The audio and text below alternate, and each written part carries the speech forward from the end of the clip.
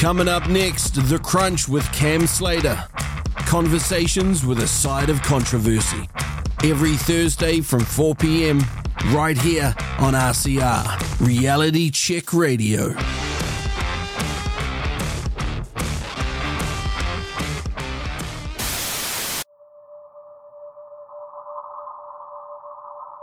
People are struggling to have conversations and connect with others that they don't completely agree with on every topic. And I think that's probably the biggest problem that we need to try and solve, is how after all this division and after all this separation do we end up bringing people together again, and what does unity really look like? New Zealand faces some pretty big issues. First one is COVID and the aftermath. There's no getting away from that. Second is racial division. It's been ginned up and it's dangerous. Another issue that maybe people haven't got their head around yet is digital currency. What form does that take? Is it programmable? Will it be used to manipulate behaviour and patterns of behaviour? Those questions need to be asked and answered. How can you have fair, open, democratic government by people who are appointed? It's a ridiculous idea. And if that idea is taken to its zenith, then this country is in real trouble, because democracy, one person, one vote, where every vote is of equal value, has got to be the foundation of a modern New Zealand. What's true, what's not true, how our kids are to be educated. And, I have a great fear for the future. I think we know from history where this could end up.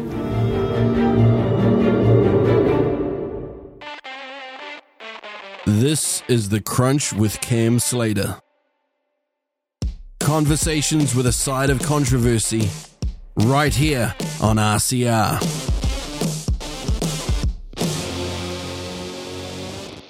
Welcome to The Crunch on Reality Check Radio.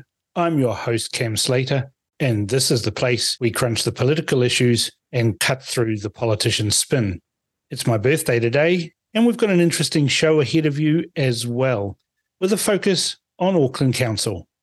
My first guest this afternoon is Ken Turner from the Waitakere ward. He's trained as a mechanic and is struggling against the bureaucracy to see common sense policies prevail. We'll discuss these frustrations so you can better see the mess Auckland is in. And then I'll be talking with another councillor, my good mate Greg Sayers. His issues are similar to what Ken Turner is dealing with, but also slightly different rural-focused issues in Rodney. Of course, we'll dip into the mailbag, and then it'll be a time for a chat with my buddies to find out their thoughts about why New Zealand has become a nation of sissies and bigots. Don't forget to send comments to inbox@realitycheck.radio or text to 2057. Today's my birthday. I've been around for 55 years today. I was born in Fiji, but have lived most of my life in New Zealand. And what I'm seeing in New Zealand today leaves me shaking my head in sadness. It seems we've gone from being a strong and resilient can-do nation to a nation of sissies and bigots, always finding reasons not to do things and bitterly complaining about almost everything, to pathetically surrendering our own personal autonomy to an increasingly nanny-ish state. We've done amazing things as Kiwis. From Ernest Rutherford, who was a pioneering researcher in both atomic and nuclear physics. Rutherford's been described as the father of nuclear physics and the greatest experimentalist since Michael Faraday. To Richard Pearce, who reportedly beat the Wright brothers to the first flight by a human. And then we look at Bill Hamilton, who invented the Hamilton jet engine, and Bill Gallagher, who popularised the electric fence. And we mustn't forget John Britton, who was a mechanical engineer who designed a world record-setting motorcycle. And of course, there's the prowess of Fisher and Paykel and numerous other inventors, scientists, and innovators. We lead the world in agricultural innovation and farming. There literally isn't anything that Kiwis can't do if we turn our minds to it. And yet we seem to have beggared ourselves intellectually, physically, and societally. I visited Israel in 2014 and saw that same ingenuity and resourcefulness that means that they lead the world in innovation and technology. Many of the everyday tech items you use today are the result of ingenious Israeli inventions. I saw many similarities between New Zealand and Israel, including being forced by necessity, in the case of New Zealand by the tyranny of distance, and in the case of Israel by bigoted geopolitical situations, to invent things for ourselves. But what on earth has happened to New Zealand in a few short years? Well, let me give you some examples so you can catch up with my thinking. During the Women's Football World Cup recently held in Auckland, there was a fire alarm at Eden Park during an important game. It was a false alarm, but what did our media feature on television? That's right, a pathetic half-man, whining that there was no one to tell him what to do as the alarms rang out across the stadium. I mean, seriously, that was his concern, not having anyone around to tell him what to do? It presumably never occurred to this feeble human that perhaps he should look after himself and those around him in his care. It never occurred to him to maybe, have a look around and see if he could spot any smoke or general alarm from others, and then plan egress by any means necessary in case there really was an emergency.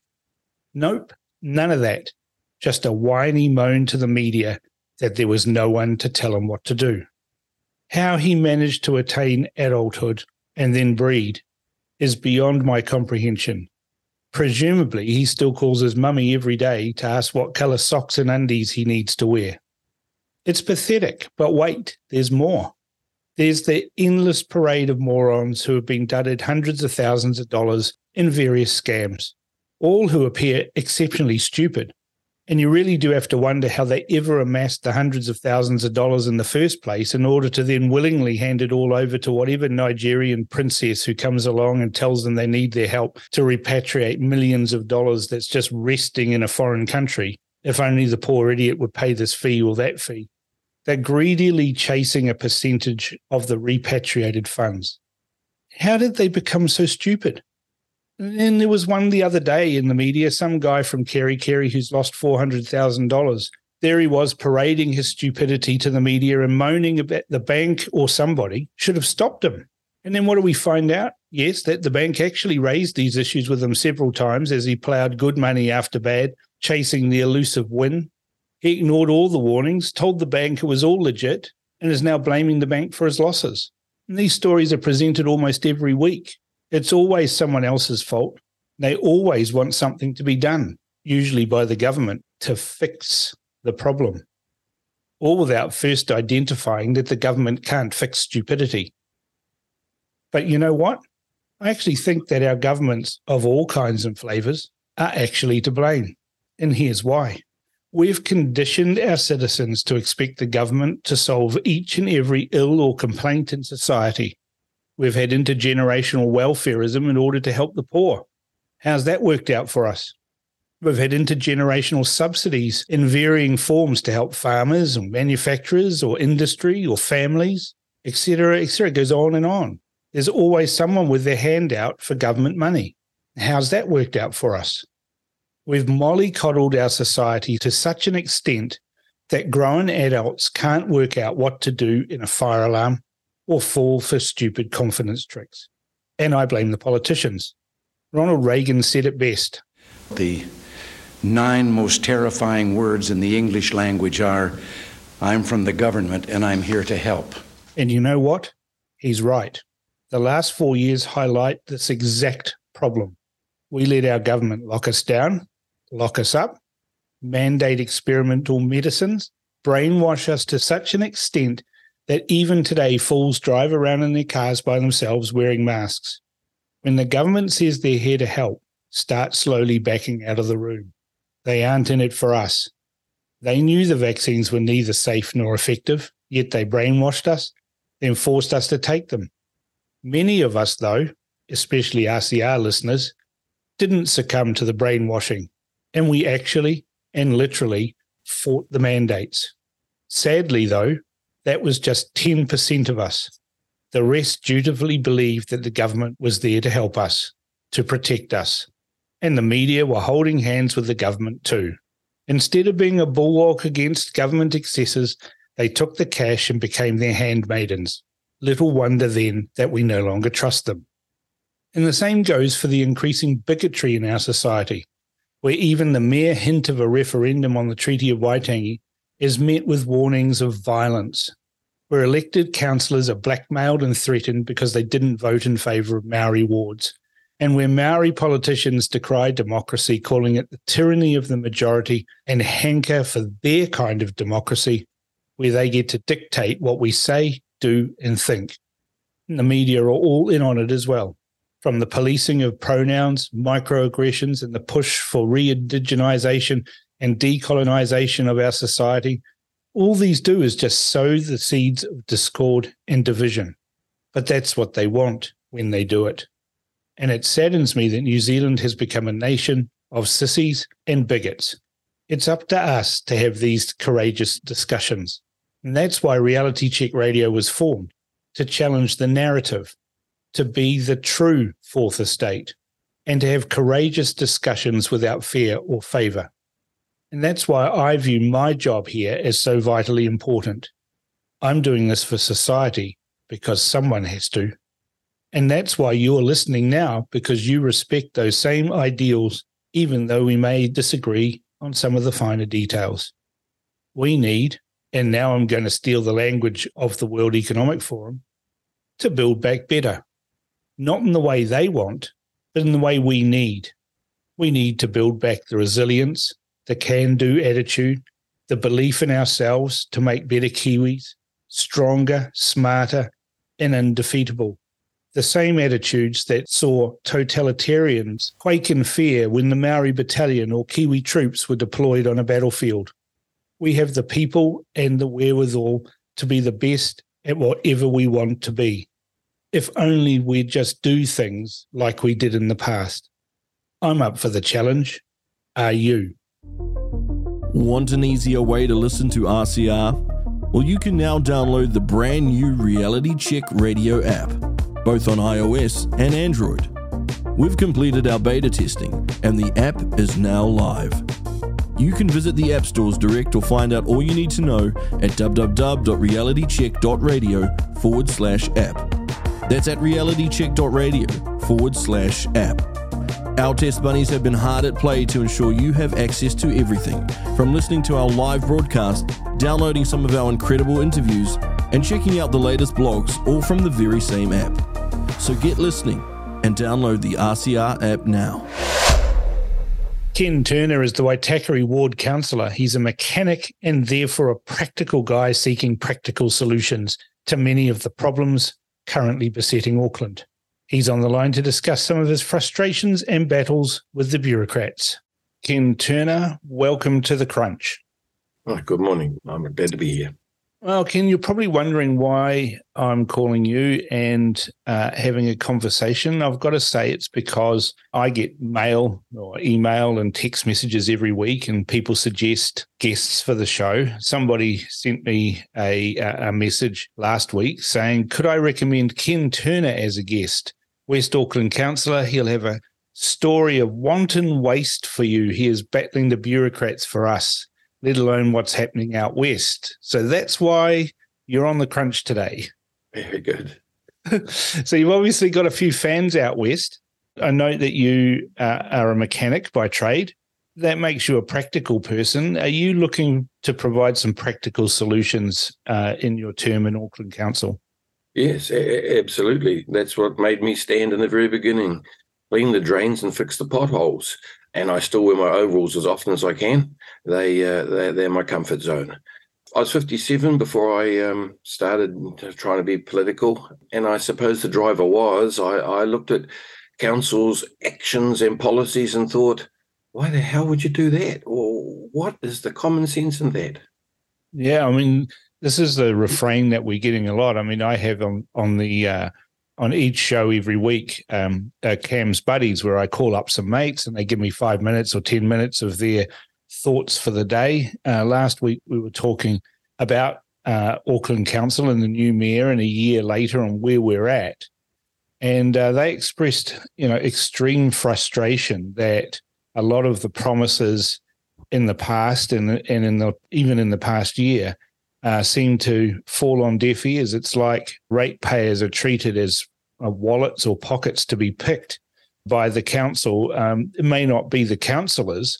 Certainly it is the governing body that is making the decisions, but it's the council officers, the civil servants, so to speak, that are spending what many people think is frivolous wastes of money. A good example would be these raised bumps on almost every pedestrian crossing that's appeared in Auckland. So, are you looking at battling that? And is it difficult in the council to constantly fight these bureaucrats who are dreaming up new ways to spend our money? Well, let's just break it down to the fact that we're all human and the place is full of people. And, I promised the people who voted for me that I would not be one of those councillors who begs for their vote at election time and then immediately turns 180 and regurgitates council spin back to them. And I'm certainly trying to, and I'm sticking to that. But I also now get a feel and an understanding and observation of the system. And, as soon as I was elected and started on my campaign of being honest, if that's the word for it, I was well massaged by the bureaucracy to keep me in line, including the fact that it was shown to me that when I signed when I was sworn in, I signed that I was now part of council, and statutorily I am now part of council, even though your stipend is paid as a contractor. And it took me a little while to get my feet under the table and turn around and say, well, yeah, maybe that's technically, legally true, but the public set my job description, and that's who I will be responding to, and that's the job description I will be following. There's a lot of good people in there wanting to do their job, in fact, most of them, but the machine just takes over, a systemic failure. And so I get a lot of my information from insiders.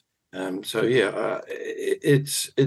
I think it's the timeframes that has shocked me. I'm glad I didn't start this any earlier in life, but then on the other hand, I should have done, because this whole thing works in a glacially slow speeds. I've had some wins and been very happy, but the potholes are gaining on me. Well, that's the thing, isn't it? I mean, most people think that councils should provide basic essentials to keep a city operating, that removal of waste, reticulation of water, fixing the roads, all of those sorts of things.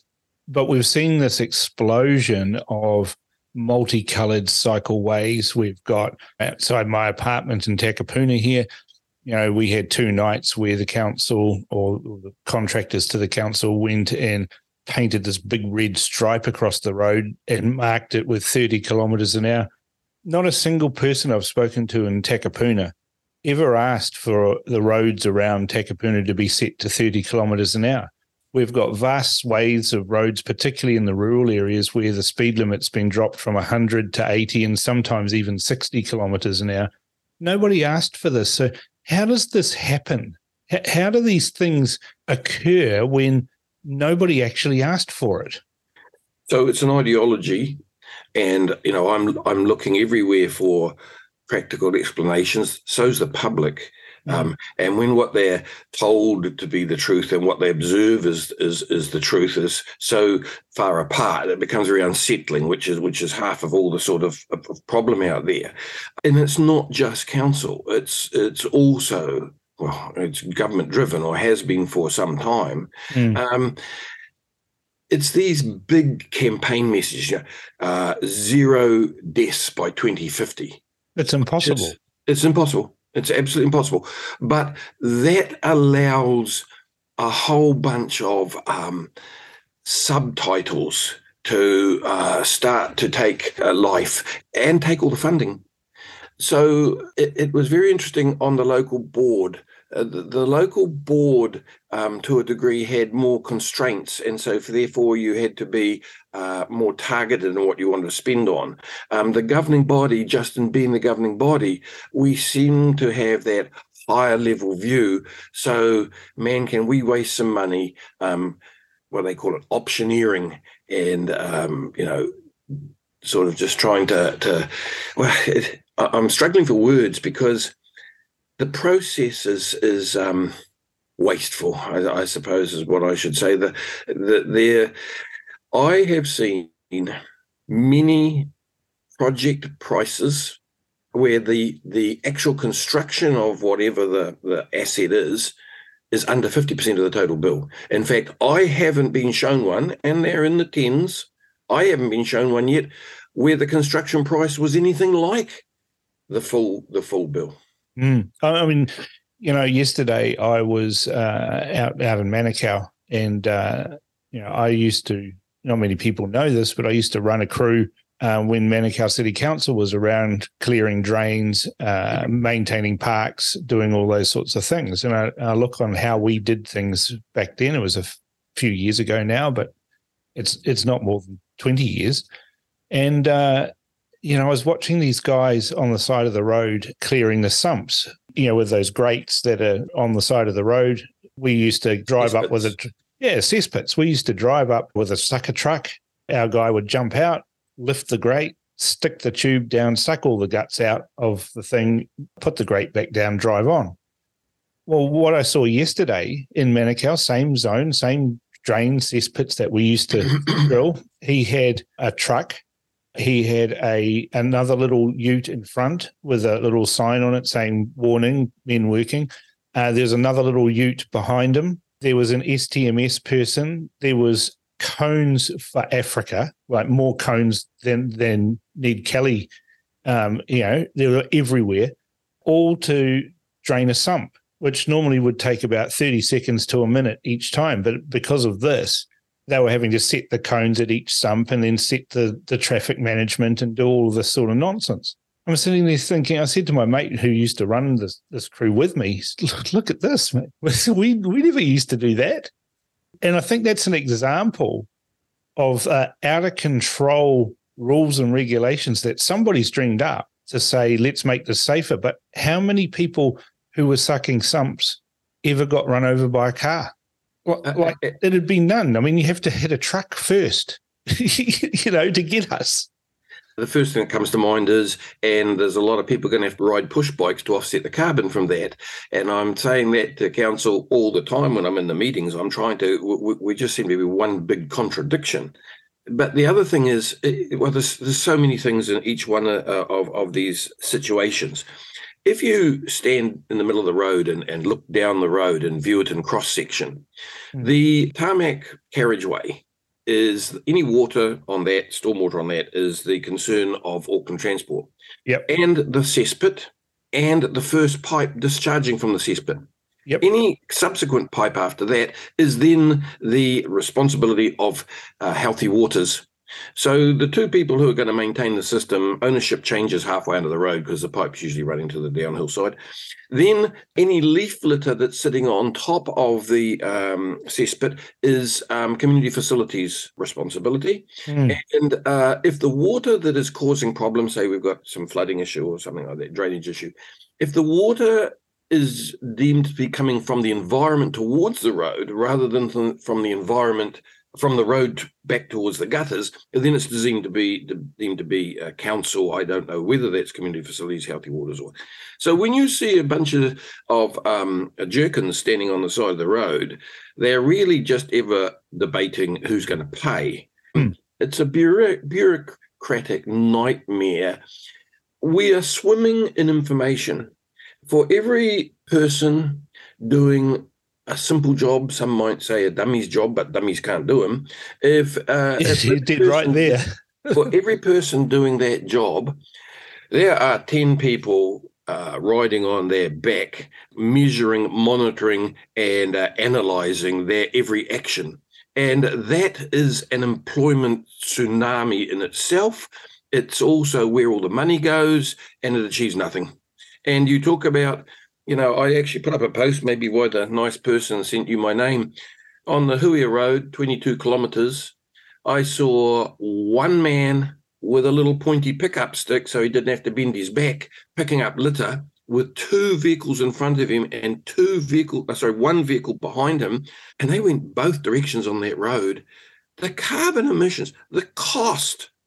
And then you go home, then I live at the end of that road, then you go home during the weekend, And here's a good couple of locals taking a stroll with a bag in their hands, picking up rubbish as they go. It's just insane stuff. Yeah, I mean, we used to fix potholes and roads, and especially in the parks. And so I know a little bit about how roads are constructed and how they're repaired. And I drive around and I look at these so-called repairs, and they're quick and dirty, but they don't meet the transit specifications that we were marked and monitored and controlled on. So, you'll see them drive up, 4 or 5 trucks to fill a pothole, and you'll see them dump a couple of shovelfuls of hot mix into the thing, tamp it down, and drive off. And you sit there and you think, well, where's the crack sealing? Where's the stopping of the ingress of water into? Because what people don't know is that potholes in roads and massive issues with roads are not caused by the vehicles on the roads. They're caused by water getting into the surface of the road, and so you have to seal the cracks. Well, crack sealing is a cost-effective way of putting off having to do massive dig-outs and potholes and things like that, but it doesn't seem to be any of that. There's some key roads around here in Takapuna, because I see them. They've got crocodile cracking happening. The roads are slumping because the water's getting underneath the surface. The potholes are emerging, and now they're just digging up a whole road. Well, a dig-out and replacing the entire surface is a whole level of expense, far greater than going around and crack sealing or doing small pothole repairs. But it seems it's like the money hasn't been spent on preventative maintenance, which means that we're spending a vast amount more on remedial maintenance. Yeah, we've lost sight of reality, and we have lost a generation of experience in our contracting entities. But let's just go to where this big picture, this big thinking rubbish causes all these problems. Here's a piece that I've been working on and examples of savings. Multi-million-dollar savings have been ratified across 12 projects. The total value of the projects is X, and the 22% savings has been made. 3 projects have embedded carbon savings of 65%, with one at 100%, e.g. build nothing. All projects have health and safety reductions from building nothing to building less to building differently. The only thing there that is a health and safety savings is building differently. They're talking themselves into a corner with zero carbon by 2050, zero road deaths, we've said by, it's bollocks. Yes, it's absolute bollocks. And, that's like me saying, I've got in my little mechanical business, the staff, my good people run it like their own these days. And that's how come I'm spare for this sort of stuff. But it's like me saying to them, okay, well, it's a 24-hour day and you only work for 8. I've sent you home for 16. So that's 16 hours that you're no longer exposed to my health and safety risk. So we're down to 33% already. Boy, yeah, we've met our targets. And that, what happens is that trickles down to the core services. So in West Auckland, where I am, the contractor there has just September a year ago was given a $220 million base contract for 5 years. And then there's other stuff on top of that. I have tried to get their contracts through my support staff and things because I was looking for what you were looking for. I was looking for the key performance indicators. I was looking to see how we judge those potholes, and if the key performance indicator is only so many hot potholes per 100 meters or something, how we measure it, because I was suspicious, like you have just said, that as long as the road surface is level without a hollow in it, it complies, All I've been given so far is 2 parts of the contract, which are extremely heavy reading, and it's all just waffle, full of ideology and no specification. Yeah. And that seems to be what I'm running into all the time. Yeah, I mean, it seems that, we thought it was bad when we were doing it with Manukau City Council. They put the tender out for the job for fixing the potholes in the roads and draining the sumps and the cesspits and, getting rid of leaf litter and all of that sort of clearing. This was the funniest one, right? Clearing boat ramps of sand. Like you go out there, you've got a contract that says you have to have the boat ramps clear of sand. You go out there because somebody's called up because there's a whole lot of sand on the thing. You get out there with all your guys, you clear it in about 2 or 3 hours. Then the tide comes in, and guess where the sand is? Right, it's back on the thing. But they would come out and mark it a week later and go, "Oh, that's a fail because there's sand on the boat ramp." So they had auditors that would come around and do these things and check on stuff weeks, sometimes months later, when you've had 57 tides go through the place. It was just insane, the level of expenditure of ancillary staff to grade the contractor. And we were watching what other contractors were doing, and it was like they were ignoring it. They just didn't care because they knew that when it came around, if they got a failure on a pothole or something like that, they'd go, "Oh, well, it's 3 months ago that we did that job. Of course it's going to fail. A pothole's a temporary solution. We need to do a big dig out there." And then they would do that and bill the council for even more. It was nuts. Look, this goes down to outcomes-based. Our maintenance system has got a new policy, and it's called outcomes-based. Now, in reality, that means that rather going around on a regular pattern, they just turn up to anyone who complains or requests for service, as they say, which means another new fancy name for a complaint. Yeah. So in reality, it's a breakdown service, and a bad one at that. Self-monitored, it's almost unexplainable, and certainly it's irrational. And, with our floods, etc., yes, we have had some extraordinary amounts of rain. I don't think unprecedented in my lifetime. I can remember when I was about 6 or 7, one in our valley. But the drains need better maintenance. Yeah. The rivers need maintenance. You can't just say, "Oh, we're going to turn this into an SEA, a significant ecological area." You can't just say, "We're going to turn this into an SEA. We're going to use best environmental practice, plant up beside the creek and walk away." Not in an urban area. Spray and walk away seems to be our policies, where we go to so much trouble to initiate process, and then we walk away. Yeah. They start the process, they have meetings, they have a meeting here and a meeting there, and there's a copious amount of trees slayed to produce the paper for the minutes for the meeting and all of the so-called outcomes, but nothing actually gets done. Well, there's a guy I know well, lives in my area, and he was a pig culler. He started off as a pig hunter, and then they closed up the Waitakeries, so he got himself a culling job, and he was happy. How convenient! And he was a good culler. Yeah, he was. And we also need the pigs gone. Yeah, he's just after about it must be getting close to 20 years, maybe 18 years of culling. He's just walked away from that contract. And he told me the other day, when I started, a couple of rangers would pull up with me on the side of the road. We'd point out some landmarks, and I'd be told, "Get in there and get it cleaned out between that point and that point." And of course, the landmarks weren't just the pointy bits you could see.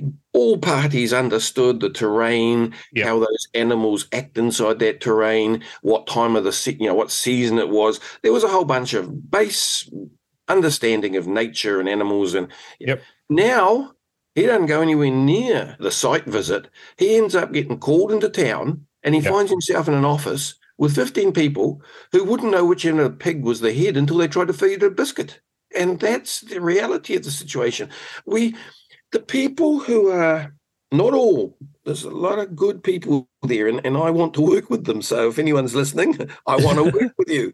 But there are people in there who, and including us politicians, because there's areas I have no understanding of, we're making decisions on things we don't understand. And so it's, and we're also really trying to jam so much into our time that we don't have time to do the due diligence we should. It just makes me think, digressing a little bit, but a meeting a little while ago, a 600-page agenda and 41 attachments. Do you think I read all that? Do you think anybody in the place read all that? No, not even the person who stapled them all together. Absolutely. Well, a lot of it. Well, that's the other problem. That's the other problem, to mirror some of my colleagues. We've gone paperless, and I'm coping with that, although there are times when you need to print it out to be able to, especially when you're really drilling down on it. Yeah. But it comes to us in a special portal to make sure that we're not naughty people and spread it all around the place. Yeah. And that portal's almost impossible to work with. It really is. I sometimes have it open. You can open it in multiple times. So I sometimes have it open 10 times across my screen trying to follow stuff. Big is not beautiful.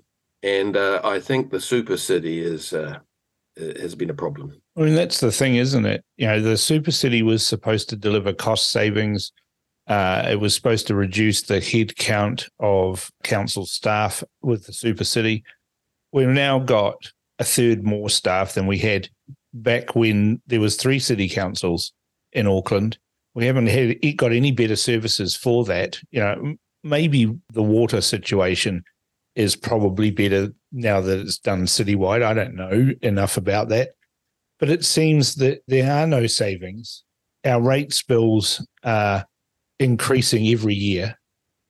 We don't get anything extra for that. In fact, what we get is a whole lot more inconvenience, because now we've got these pedestrian crossings that are large judder bars. We've got 30 kilometre an hour zones when there's no record anywhere to be seen of any sort of injuries on these roads. Most of them are fender benders. And we've got, you know, health and safety, road cones, everything for Africa just to make our life difficult. But they're not even maintaining the roads, so that makes it even more difficult. And now everyone complains about SUVs, but it's actually the necessary vehicle you need to have to get it. I almost feel like I'm back in Suva, you know, where I was born, where there's more potholes than there is road surface. And everyone drives around in SUVs because that's what you need. We're almost become a third world city, but we're all going rah, rah, rah. We're a first world city, but we're not, are we? No. Well, no. You summarise my thinking most of the time. I think we are recoverable, like we are close to what we used to be. We are watching a slide. We're not at the bottom, and we just have to catch ourselves and come to our senses and get back to core services and reality. Again, I think it's the data wave. I think there's so much data, all this IT stuff. It's an employer in itself. And when you look at the problems council has and our CCOs with data management, you know, look at Auckland Transport. My heart goes out to them. They got some malicious ware and some people ransomware attacked them, so they say. Yeah. But think of the dollars that was spent recovering that could have gone to their core purpose. And I don't believe that. You know, they say, and I've heard this said several times, oh, well, you have to measure it to be able to manage it. Yeah, right. But again, our measuring capabilities are the only things that are first world, and there's no connection between that and the fix. Yeah, see, I know that. I know this personally because it affected us. And it's the reason why we ceased doing the job, is that, you know, they talk about what gets measured gets done. And then they dream up these measures. And it might be a surprise to you to know that a large number of contracts, because most of the work the council does, they don't do themselves anymore. They contract everything. And in those contracts, there's little clauses that say something like, if your business that's doing this job has any machinery or trucks or utes or vehicles, they have to be sign written in a certain way. Yep. So that it looks like it's the council doing the work, even though it's a contractor. And on top of that, there's a minimum standard for the vehicles and equipment and everything like that, so that it doesn't look shabby. And so you might have a very cost-effective crew that is going around fixing potholes in parks, and they've got a 20-year-old truck and a 30-year-old grader or something like that. It's very cost effective. They're very good workers and they do their job. But along comes the clipboard carrying council officer and says, well, this truck's 20 years old. I would draw your attention to this clause here. your vehicles need to be no more than 5 years old. And so the business is now faced with having to expend capital on vehicles that are going to end up looking like the one that's 20 years old in 5 years and have to replace it again and again and again. And that cost needs to be passed on to the end user, which is the ratepayer ultimately, but the council. But then the council says, oh, no, we've got a sinking lid on these things, so we can only fix this number of potholes or do this many meters of cracks.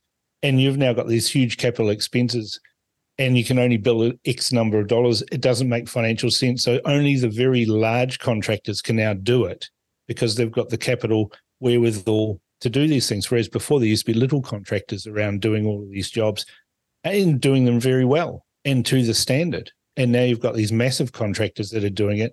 They're lackadaisical about everything, but their trucks and their cars and everything looks really spick and span. So they pass that test, but they're not actually fixing anything because it's not worth their while to do it. Absolutely. And you touch on so much stuff there.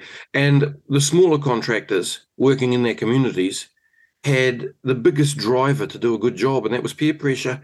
They were doing it for their neighbours. They were doing it for the people in their local community, and everyone knew who they were, and they did a good job on them in the majority.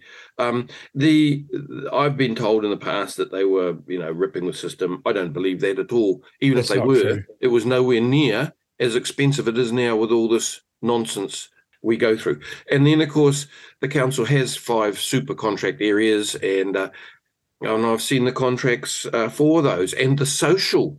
Our council contracts have even got social outcomes in the procurement. You will have so many EG, HEQP, whatever they are. You will have so many immigrants. You will have so much Pacifica. You will have. I know. I challenged this at a board meeting many years ago. I said, "Oh, come on!" I said, "All I'm interested in is the outcomes. I don't measure on anything else." And I was challenged. Oh, well, you wouldn't say that in public. I did. And it went off. Everybody said, yes, exactly. All we want is good, competent people for the job. When I got elected as a local board member in 2018, I went in there and all of a sudden certain specific things that I'd never thought of became centre point because, oh, wow, look at that. And we have to do something. And so that was interesting. I've never lost sight of the drainage and the potholes, but, man, there's always a mountain over the top of that pothole. And now that I've become a councillor, the same thing's happened. I walked in there and all of a sudden, oh, okay. So, and one of those mountains is the philosophy and the way that we have all these. It's almost the fault of being just high vision. A number of times I'm told, oh, councillor, that's management, your governance. You've got to know what the management's up to be able to do good governance decisions, in my opinion. But I voted against the Auditor General a few weeks ago. Now, they were having kittens beside me, and in the end I abstained rather than vote against him. But the Auditor General has to audit our yearly accounts. So they came in and they said, blah, blah, blah, blah, blah, blah, blah. And then they said that they mentioned our carbon targets and having been okay. And I said, oh, well, excuse me, is the statement that the animals on council's farm parks is 20% of the corporate council's carbon emissions? Is that true? Oh, well, we work with the figures we're given. Yeah, but you're an auditor, not an accountant. Is that figure correct? And so I finally said, look, I'll give you the answer myself.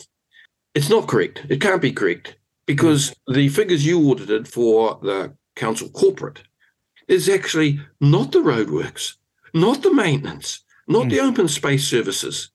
All it is the corporate. And because parks is the only thing that's really still inside that corporate control and structure and operation, you've measured the animals as 20% of our emissions. And then so I challenged the figure and they said, well, these carbon targets are breaking down into A, B, and C. And the ones you're talking about, Falkenhagen, Ventia, and all the contractors, not to just try to name those guys, all the guys out there doing the real work, their carbon emissions aren't going to be measured until, I think they said 25, 26 or something. And I said, so not only is this today totally wrong because the cows are only 2% of the problem and you've taken the council have taken all the other contributing amounts away, when you do count C, all of a sudden the headlines in the paper are going to be, council misses its carbon targets by 4,000%. Well, they just shoot all the animals. That'd solve the problem, wouldn't it? Meet all the carbon targets immediately. Yeah, you're just trying to crank me up. I mean, this is a ridiculous thing. Like, I know somebody who supplies a product to the council, and they were called into a meeting several months ago. It was last minute, like, we need you to come in. And they're saying, well, sorry, we've got other work. You're not our only customer. We need you to come. They said, no, we need you to come in. They said, what's it about? Well, we need to talk to you because you haven't answered our questions about what you're doing in your business to supply us with product for our council businesses, and what you're going to do to reduce your carbon footprint so that our carbon footprint can be reduced. And they said, well, we grow these things and we supply them to your council businesses, for the things that they consume. We can't change how something grows, right? It's a product that grows. It has a limited lifetime. It gets harvested. It gets sent to the council businesses. I'm just being really careful about what I'm saying here because it can be identified. Yep. And there's nothing we can do about changing the genetics of a living organism in order to meet your carbon footprint requirements for these business units that you're managing and the outputs of the things that we're providing to you for that. So I don't know how we can possibly meet it. And in hindsight, if we lose the contract because we won't answer your stupid questions about climate change, well, then so be it, because your 5% of our company will go and get a customer somewhere else. But the reality is you can't get these products anywhere else, so we're not answering your questions. And they dug in on that, and it turned into a disciplinary issue with the council that their contractor wasn't meeting the requirements, which were arbitrarily applied in the contract. And they've been supplying the council for 40 years. Look, and we have to stand up for common sense. And I beg everybody to say it straight how they find it, and let us, the councillors, struggle with the results of that. So the Ports of Auckland, they've told council, and it was in the paper, I'm just thinking because I'm being careful too, they're not going to meet the carbon targets we've given them. They can't. And the straddle carriers are 70% of their emissions. And, someone mentioned, we could electrify them. Well, the fact is that the Ports of Auckland, there's a very good CEO, just recovered them from a terrible financial situation, which was basically all, or most of it, tied to trying to automate or autonomize the straddle carriers. So there's been hundreds of millions thrown down the drain because of all that. And then the real fact that we should be focusing on is if we move the Ports of Auckland anywhere, and it will be kilometres away, anywhere with 200 km. And billions of dollars. Yeah, then the carbon, and we were told at one stage that there was a figure, I'm trying to remember, 20 or 200 million kilograms of extra carbon emitted if we move the port from where it is, because sure, okay, it's not an export port and an import port, but the consumption is in Auckland. So therefore, 80% of that pork, I know it's high, I'm guessing that figure, the majority of that port's activities go straight into Auckland. That's the most carbon efficient way you can get it, straight into Auckland.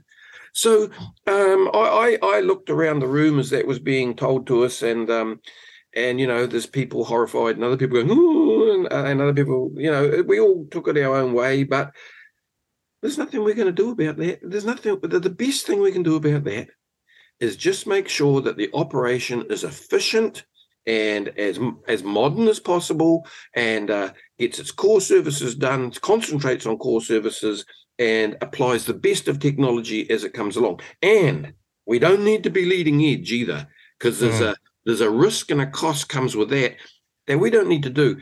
Again, to digress, one of the things that really annoys me in council, and I've started challenging it everywhere, we want to be exemplary or exemplar. No, we don't. We just need to do our job, do it well. We don't need to be the leader. Yeah. No, let someone else do the leading, and we can look over their shoulder and go, well, that's good. Oh, that's proved itself. We'll adopt that. But we got a whole bunch of people who want to get into their job and they want to be part of, they want to be exemplar. It's not their money they're being exemplar on. I've been in business as a mechanic for 40 years. I've been a registration centre. I've been a alternate fuel installer. And I can tell you, man, that those things were fun, enjoyable, and proud of the sort of conversions I didn't make a bloody dollar. And by the time it all stopped, I made enough just to pay for all the special equipment I brought to do it. It's just ridiculous. There's these layers and layers and layers. I mean, when the Super City was formed, we were told there was going to be savings. We were also told at the time that the government had decided that they were going to have a new thing that for Auckland. It was only going to be for Auckland, and it was never going to be anywhere else. And that was the creation of this independent Maori statutory board, where assets of the council would now be jointly managed together with this independent Maori statutory board. And because that we did that, that was going to honour the treaty and give Maori a voice. And that meant we didn't need to have Maori wards or separate Maori councillors. We had these unelected, appointed iwi elite people who got their jobs because of who they know or who their family is, but that was going to solve all our problems. And then I saw last week there was a proposal for, and again, this is one of those things that you say is driven by government. Council had to assess or work out whether or not it needs to have a new level of bureaucracy and a new level of councillors that were elected on the basis of race and have Maori seats. Now, you were one of the 11 councillors that voted against that and said, you're actually voting against having it for the next election, but it hasn't made the argument or the discussion go away. It's just kicked the can down the road for another term, basically. And then unholy hell broke loose that you were apparently now a racist, along with the other 11. And we had Tau Henare tweeting that who isn't on the independent Maori statutory board in his unelected positions on these council committees, being consulted about everything to do with Maori. And he announces on Twitter that he's unhappy with this, that what his message was to quote, a message to those 11 councillors who voted no on Maori wards, in fact, to the council at large, I will now vote no and oppose everything you put forward at any one of my committees, which are planning and CCOs. And I will also raise that strategy with our board, meaning the independent Maori statutory board, at the next meeting. That just seems like brown mail, utu, retribution, and threats. Well, do you see it that way? No, I just take no notice of the bullshit. It's just politics, and we're all just humans, and they can apply whatever pressure they like. I'm proudly fourth generation from the Waitakeris. Got some land left over. I've got land there of my own. I've gifted 25 acres of riparian right property to regional parks many years ago. Yep. My family, my extended family, own a little hill there in the Waitakeris, which is been incorporated in 1939 as Hui Private Reserve. And on that is the most preserved parside at the top of that hill in the Waitakeris. Yep. My granddaughter is part Maori ethnicity from North, and they live in Whangarei. I've got a couple of granddaughters. Let's say, and my immediate family are the biggest shareholders in that private reserve. So my granddaughter, because of a few other funny things inside humanity, how it all works with our own family, our own whānau, my granddaughter probably will end up the largest shareholder in that European title, hill of significance to Maori in Auckland. Yep. She will be mana whenua in Whangarei. She will be mā tāwaka in Auckland. This is the future. We're all going to be the same thing by the time. This is the future. When it comes down to the Maori boards, etc., and the treaty, I'm no treaty specialist. I have I don't understand co-governance. I have no problem with partnership. I've had a bloody good partnership with my wife since we were 16. And also, the trades are going brown. The Maori and Pacifica grossly outnumber the European in the trades, and they're all my mates. My good friend Jim was my foreman for 27 years, ran my business for the last 10 years as his own, a Maori guy, a decent bloke. His daughter and her husband are now taking it over and are running it and stuff. It's just life. And if we're going to have, I support the Maori ward seats because they're democratic. But that's all we need. We've already got a special relationship, supposedly, legislatively, and I don't need to get into that, but the council treats mana whenua as a decision-making partner. Yep. They treat Mātāwaka as a key stakeholder, like most of the rest of the entities. And then we've got the Independent Maori Statutory Board there, who, from what I can see, have been set up as a Maori watchdog role, but they are populated by mana whenua. There's a court case taking place at the moment inside Maoridom challenging how that's set up. Let's just set this thing up simply and properly in a democratic manner, and I have not opposed to them having a couple of specific seats like the government. I don't know any better, any less. That's just my gut feel to it all. Common sense and practicality doesn't worry me, doesn't scare me. What scares me is academic ideology that is so disconnected from our daily lives, it has no point to me. But wasn't the proposal for the Maori wards to be on top of or in addition to the Independent Maori Statutory Board? It wasn't the proposal, it was the fact. The fact is that the Independent Maori Statutory Board comes with under different legislation that council has no control over. Really? So really what was happening, the way I perceive it, there was presented to all parties a small opening to deliver some Maori ward seats to Auckland Council. And like everything else, not just Maori stuff, all of council stuff, we've got opportunistic actions all over the place. Someone wants to lock up a specific walking track in the Waitakeris, and, all of a sudden, Carry Dieback comes along. Oh, man, that track's got no carry on it whatsoever, but we'll lock that anyway as a precautionary measure. And then all of a sudden it's going to get opened again.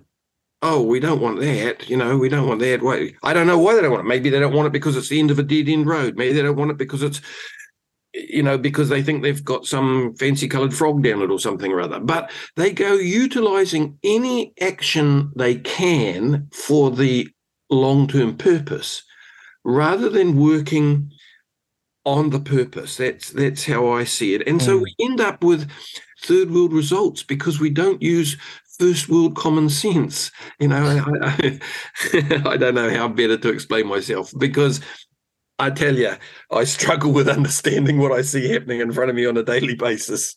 Yeah. I have no problem with my Maori friends having a seat beside me or more on council, because the ones out there on the street, have some bloody common sense, man. And that's what if I can inject common sense into council, I'll use any syringe I can get my hands on.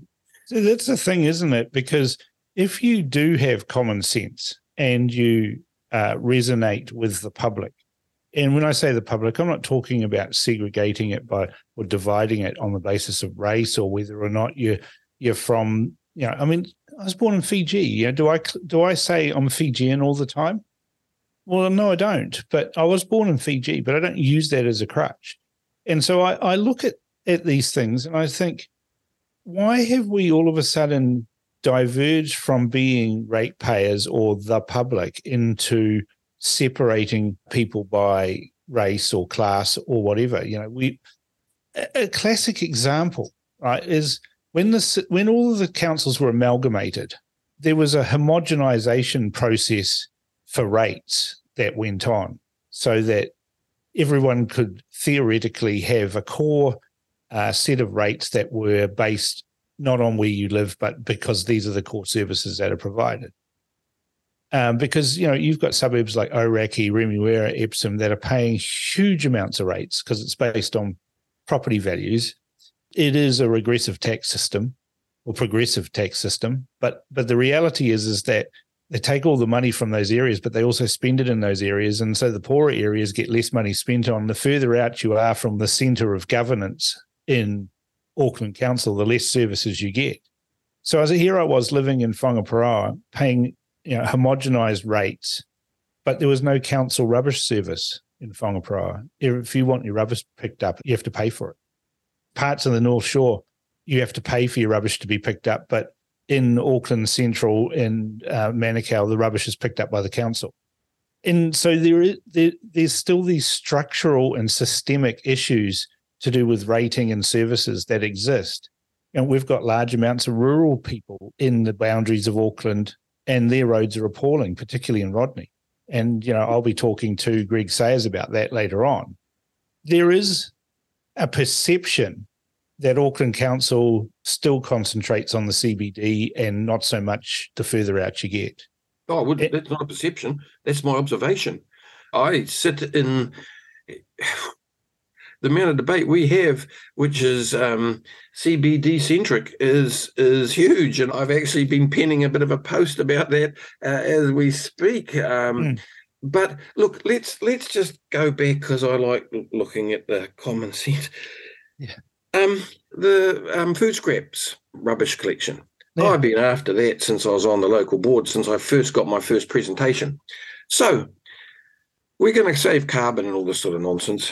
No, it's not nonsense. I have no problem in saving anything because it saves money and makes us more efficient. And I do think that we are we don't want all our eggs in one basket. But one entity could have aerobically composted our food scraps on Pukatutu. Yeah. And I've seen a report where they would have saved a minimal amount of carbon emissions doing it. Yeah. But oh no, council decides we're going to truck it to Reparoa, put it into a digester to turn it into methane, to then supply or to sell that methane to a hothouse complex, the biggest one in Australasia beside it. That's why they went down there. Then they're going to take the leachate out of the bottom of the digester, put that in plastic bottles and truck it back to Auckland and sell it through our social enterprise shops as super duper fertilizer. So I said the other day, I've been working on this for ages, Reparoa. So I said, okay, what's your carbon emissions taking all these food scraps to Reparoa? This is a couple of years ago I said that. And, it's zero. How's it zero? It's a backhaul. So in other words, there's aggregate on the trucks, there's roading material on the trucks coming the other way. Yes. I said, well, we shouldn't be getting our roading material from Taupo either. We should be getting that closer. There's plenty closer. So then recently, just right now, I've got questions in about it. So the way I understand at the moment is... That's insane. This is the first time I've heard that we're trucking... Oh, it's worse than that. We're trucking food. We're taking it to a point in South Auckland and squeezing the water out of it because they've realised, it's 80% water, so we're trucking a whole heap of water. So we've got this water squeeging plant. Well, it's a compressing auger, which is a common thing for effluents to extract the water. This is pig food. I mean, we're talking about pig food here, right? Then they take it to Reparoa. Now, I've asked the question because I'm pretty sure they'd have to add water to make it digest properly. Anyway, the issue I asked was, and it was mainly a financial issue that I was trying to pin down on. I'm trying to find out where the spending's going, etc. So I said, I understood that the council had put, and I won't say the figure because they tell me I was wrong, a large amount of money into this startup. And I was told, yes, we have, but nowhere near the amount you've mentioned. But we don't own any of the startup. We just put it in as a contribution at the beginning, and that gives us cheaper charges. So I said, okay. It's not cheaper. We paid for it. Let me finish. It gets better. So I said, okay. In the discussion, I became aware that we pay a gate charge per tonne for the food scraps we send there. So I said, okay, how much do we get for our methane? That varies. Well, okay, what's the average? Well, we don't really know because actually the methane income offsets our gate charge. Oh, okay. So trying to find a hard figure I could lock down on, I said, what does it cost us to cut the stuff down there? Oh, that's calculated in the gate charge too. So all of a sudden, I start sniffing. The private sector is probably rolling around like possums on dope, laughing so much at these contracts. There is no visibility. So we are collecting it all. I can see about 1,000 ways that startup is tucking Auckland Council. Yeah. And now, to the defence of some of the people in there, and this is the problem, they can't. You can, because you've been out there at the coalface. I can because I've been tucked a bunch of times myself, and I've lost money by being just plain stupid. Yeah. And so here I am as a councillor trying to get an understanding of the fiscal position of this project so that I can make good governance decisions. And it is totally invisible. It's totally cloaked in fog and smog and smoke. And my question is that by pure mistake or by construct? My suspicion is that it never made a business case in the beginning, and so therefore all the facts were hidden, so the business case couldn't be judged. Well, you know what you should do? You should take that, go and sit down beside Morris Williamson and point him in that direction, because he's got all the data from the financial system. Been there, done that. We're working on it. Yeah, good. Because if he can find where it's buried in the spreadsheets, he will be the one that will find where it's buried in the spreadsheets. I've got the questions in right now, and so far the email back has been, "Oh dear, councillor, we're going to take some time getting it together." That's the answer for everything, isn't it? With it is. Council. Well, Ken, it's been fascinating talking to you about all of this, and I suspect that we could go on and on and on for hours and hours about the systemic problems that are in the council. But we don't have that much time, and neither do you. So I'm thanking you now for the time you have given us to give us a little insight into the issues at Auckland Council. And I appreciate you coming on the crunch with me today. And I appreciate having a chat. It relieves my internal pressure valve. So thank you very much. You're most welcome, and we'll have to have a chat again sometime. Okay. See you later. Thank you. You start off talking about a few things, and one thing leads to another, and here we are an hour later with a record of even more problems, almost all of which are caused or exacerbated by the civil servants. We like to blame the councillors, but it's clear where the real blame lies. Tell me your thoughts on what Ken had to say by emailing inbox@realitycheck.radio or text to 2057. Our text machine is now live. Send us your thoughts by texting your message to 2057. That's 2057. So get in touch with us now.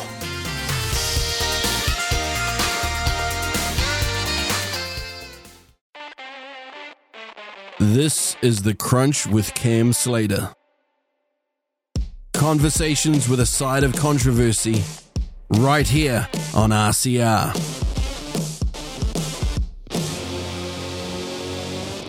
Greg Sayers is an Auckland councillor and an experienced businessman. He's an independent candidate who was re-elected as the Rodney councillor on the Auckland Council. He convincingly unseated the sitting incumbent the year he stood for election by an unprecedented margin of the votes. He's here to discuss some of his frustrations at the council a year on from his re-election. He joins me now. Greg Sayers, welcome to The Crunch.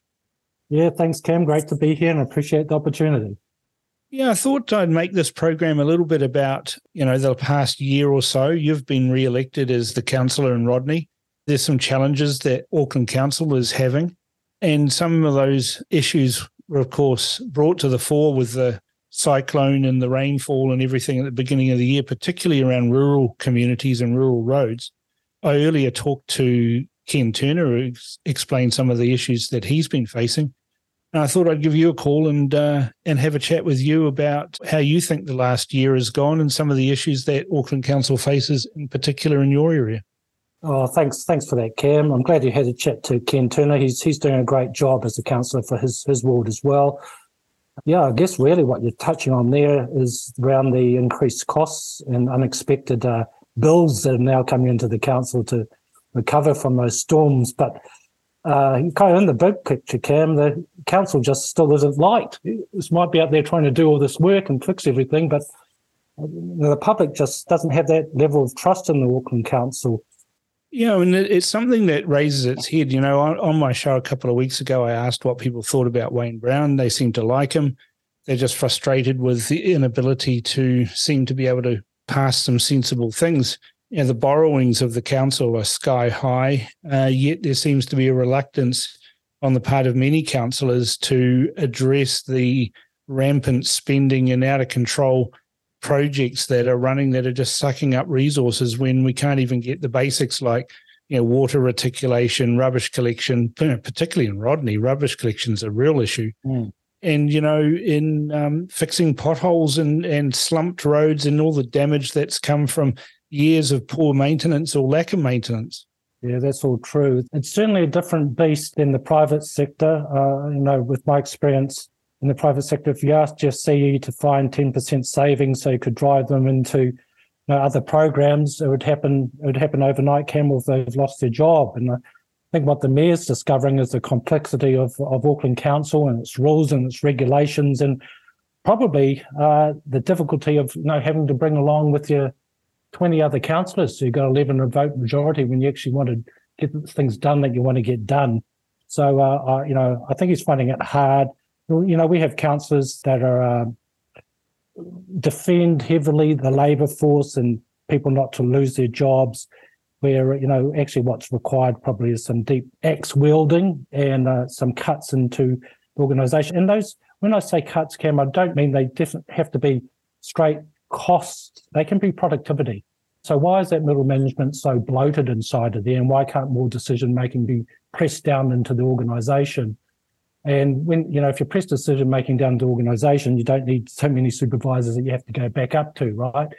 And I'd also the other interesting dynamic, I guess, with the council is you have Auckland Transport as a deliveries arm, and then they have contractors underneath them as delivery services providers, the Downers and Bowdens of the world.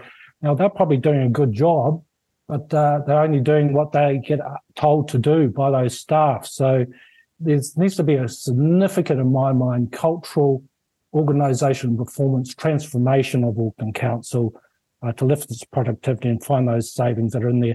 Fortunately, I'd say under the Wayne Brown administration, at least we've got somebody who's prepared to shake the tree and try and make that happen to the best of his ability. And he is working very hard at it compared to the other mayors that we have had.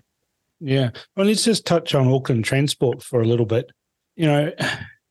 I drive around Auckland and there seems to be this proliferation of these raised pedestrian crossings. Yeah. That create massive judder bars. You can't see them properly at night. Who asked for them, right? Exactly. Who asked for these? Who said that we needed this? I mean, what are the statistics to show that a raised pedestrian crossing is safer, or what's the rationale? Because I would imagine that each one of those raised pedestrian crossings costs in the vicinity of something like $250,000. They do, Cam. Yeah. Honestly, who asked for them? Who asked? Look, I'm not surprised you asked that type of question, because it's not just you that would be making those comments. There's Aucklanders at large that are making that comment all the time. In fact, they find it bewildering what's going on there. And, it's really ideological whims of Auckland Transport engineers. So the tail's wagging the dog there. And again, I'd have to say that Wayne's onto it. Wayne Brown, the mayor, he wants legislative change so the councillors can get in control of that beast, Auckland Transport, and have the orders going the other way around rather than the company getting. See, this is the thing. There's all these initiatives. I mean, again, I live in Takapuna. Suddenly, all of a sudden, it's 30 kilometres an hour with big red paintings on the road at exorbitant cost, let alone the use of the trucks and the road cones and everything else to do it. Yeah, narrowing the road for a cycle lane. The road, turning areas into pedestrianised areas. I mean, shopping is bad enough with getting near these places, and now they're just like choking it off and wondering why all these businesses are going out of business. Again, who asked for 30 kilometres an hour around these little towns, or 60 kilometres an hour in rural roads? It's an interesting story here that I'm happy to share. I rang one of the major developers that were doing a development in my ward, the Rodney Ward North, and asked them, why on earth are you making those roads so narrow? You've got one person parked on one side, one on the other, and you can't get a fire engine through there, let alone if you want to run a bus service. They said, look, Greg, we agree with you. Our initial plans were to have decent roads in there, but we were told by Auckland Transport to narrow them for traffic calming measures. So they're even getting directed by that organisation, Cam. It really just takes away from the whole place shaping of those new surely the directive of Auckland Transport should be to make transport around the city easier, not more difficult. Well, you can see what's happening there, mate. Yeah. The ideology, as I mentioned before, has probably taken over from reality. Isn't that the problem, though, that we've got these sort of highfalutin ideas being promulgated by the civil servants, and no one's actually dealing with reality and how we actually need to get around our city? Yeah, it's a real tough one to get over. Just the whole setup of the super city, Cam, was that the whole idea was to have those CCOs at arm's length from the politicians. In other words, as your listeners probably know, there's this chief executive between us and the operations of Auckland Transport, then a board of directors in between that as well. So that needs to change. And what we would like to see, or majority of us councillors would like to see, is that more control come directly under those elected members, because we represent the voice of our ratepayers. We know what they're saying about it, and we just would like to see that all turned around and the directions coming from the ratepayers and the people that pay the bills rather than some sort of ideology. Yeah. So tell me about Rodney and what are the issues that you're getting on a day-to-day basis as the councillor in Rodney? Well, I was impressed how in touch you seem to be with them, actually, Cam. Yes. No, look, I lived in Rodney for a while, so I kind of know that. Yeah, good one. Yeah, look, it's, Rodney makes up half of the land mass of the super city. It's a huge ward. It has one councillor, one local board. It's undergoing growth. For people who drive north now, I've seen that we'll be driving on a motorway that's opened up all that area up there. So Warkworth's just expanding rapidly. There's growth nodes like Millwater, Milldale happening. There's significant growth just in the rural areas with the ability to people to subdivide their land as the right through the unitary plan. So there's an awful lot of people wanting to go and live in that area, and with that comes traffic. And historically, those roads, if you've driven them, if you get off the main state highways and arterials, they're unsealed, Cam. So years of underinvestment, you've got property owners there that are living on unsealed, and by that I mean gravel roads. Yeah. And they pothole and in the winter, and the dust nuisance in the summer. The good news is there that fortunately under this term, and I have to take my hat off to Wayne, that he listened to those. He came up for the day. Yeah. Listened to every ratepayer group that I could get in front of him. After 7 hours, he asked if he'd met everybody in Rodney, because they all spoke to him very politely, but got across the message that, those basic infrastructures that our urban cousins take for granted, like having your road sealed and having traffic lights on a footpath, they don't exist in the Rodney ward, and it's overdue, and they should have been there. Yeah. So finally they're starting to get some funding thanks to the help of the Mayor. We've gone so on those unsealed roads, the maintenance budgets have just this year, when every other budget in Auckland Council was being reviewed and cut, their maintenance budgets got doubled, which meant that instead of having 2 grading crews, because you have to grade those roads. Yeah, I mean, it's quite difficult, isn't it, with rural roads, because getting rid of water off the surface of the road is most important. Now, with the tar seal road, obviously, you've got an impervious layer there that, there's still a crown in the road, but it's not as important, the crown, in terms of the size, as it is for gravel roads or dirt roads, as well as making sure your culverts are clean and all of those, to make sure water is being taken away, because it's water that destroys the roads rather than anything else, isn't it? Yeah, that's the secret. The secret's keeping those water tables under control. So what I was just going to say there, Cam, is they had 2 grading crews out there trying to do the whole network. As I said, it's half the size of the whole of Auckland. Yeah. So now they've got 5 with one. So they've got their own areas that they look after. There's another crew that will go out. So if you get a customer complaint, they can whip out there and do it. So that was effective 1st of July. So I'm very pleased that those ratepayers in Rodney, in residents, will start to see, dramatic improvement in the maintenance of those roads. And the key to that is the creator drivers, in terms of their ability to be able to, as you say, shape the road in the right way. On top of that, Ideally, you'd have those roads sealed. There's some roads out there that are overdue for sealing for years, and it just hasn't happened under the super city, as I mentioned. Anywhere else it would have. It's like the roads around Wainui and that, aren't they? I mean, there's a lot of traffic around those, and there's a whole lot of dirt roads there that really should be sealed. And some of the ones that that are coming off, the state highway out Kaukopakapa Way and around there. Again, there's a lot of infill housing going in.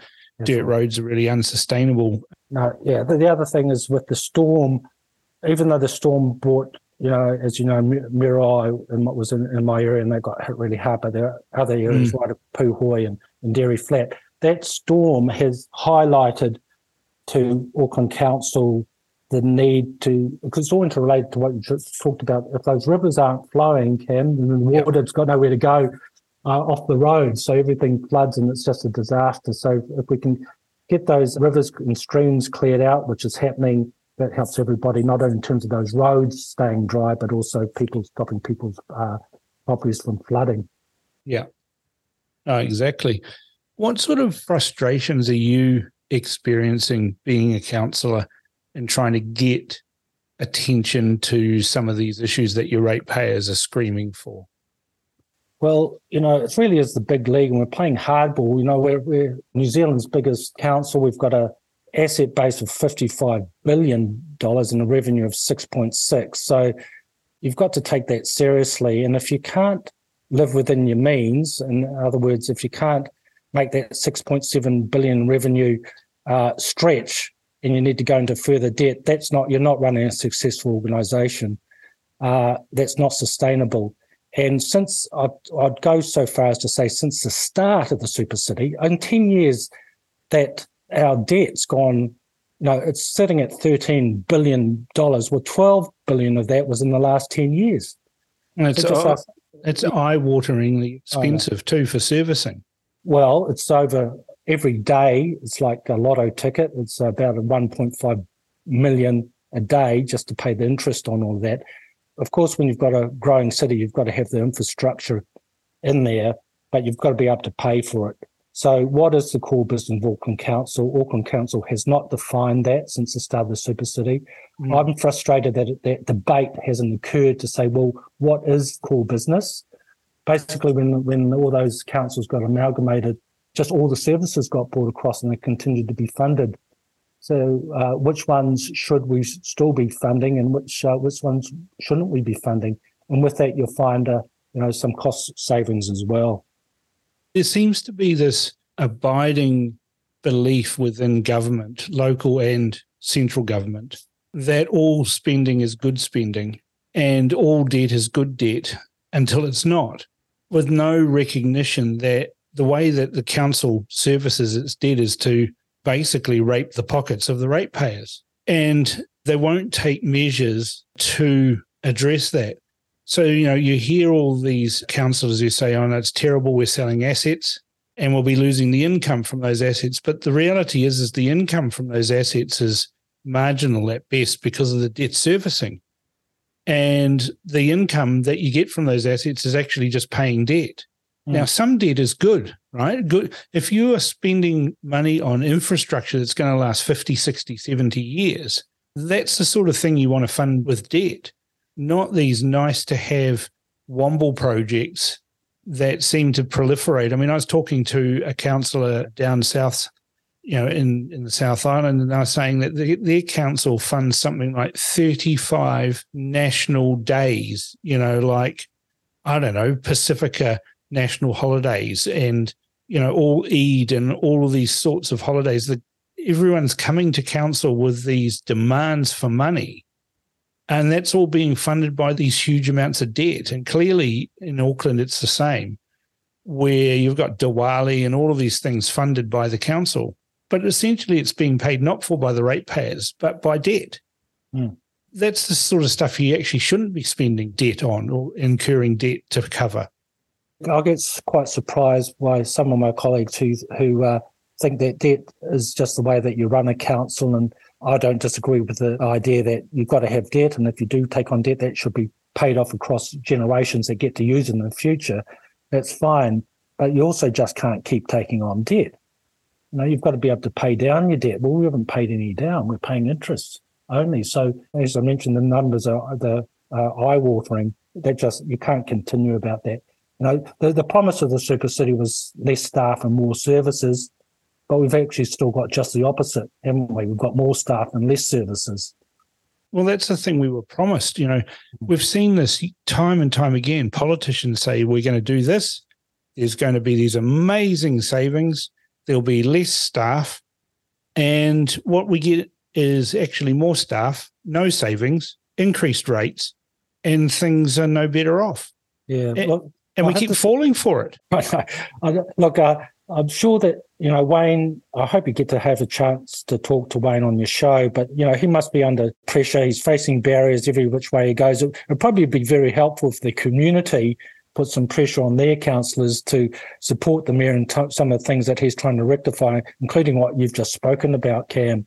At least we've got a mayor that's set a bit of a vision there. He talks about his priorities there about fixing infrastructure and stopping wasting and taking control from the CCOs, et cetera, He's even done a manifesto to the new government. But as I mentioned at the start of his show, if he doesn't get the political support to be able to implement those and get on with it, then it's a bit of a lonely road, not only for him, but for other councillors and probably Aucklanders at large who voted him in to fix Auckland. Well, that's the thing. They did vote him in to fix Auckland. The voters in South Auckland stayed away. The successive Labour-led government, even though they were Labour in drag, they always hid their alliances, was rejected soundly at the last local body elections. And yet when it comes to actually making the hard decisions like paying down debt or having to sell assets, it seems, Maurice Williamson had the saying that everybody wants to go to heaven, but no one wants to die. He does. He uses it. Maurice is doing a good job in terms of holding the flame to the feet of the organisation as well. Yeah. He also floated the idea of fewer local boards, which probably isn't a bad idea either. Cutting the local boards down from, we've got 22 local boards out there down to about 13. That's 50 less elected members and less support staff and less officers. That would probably be a good idea. As it's all about.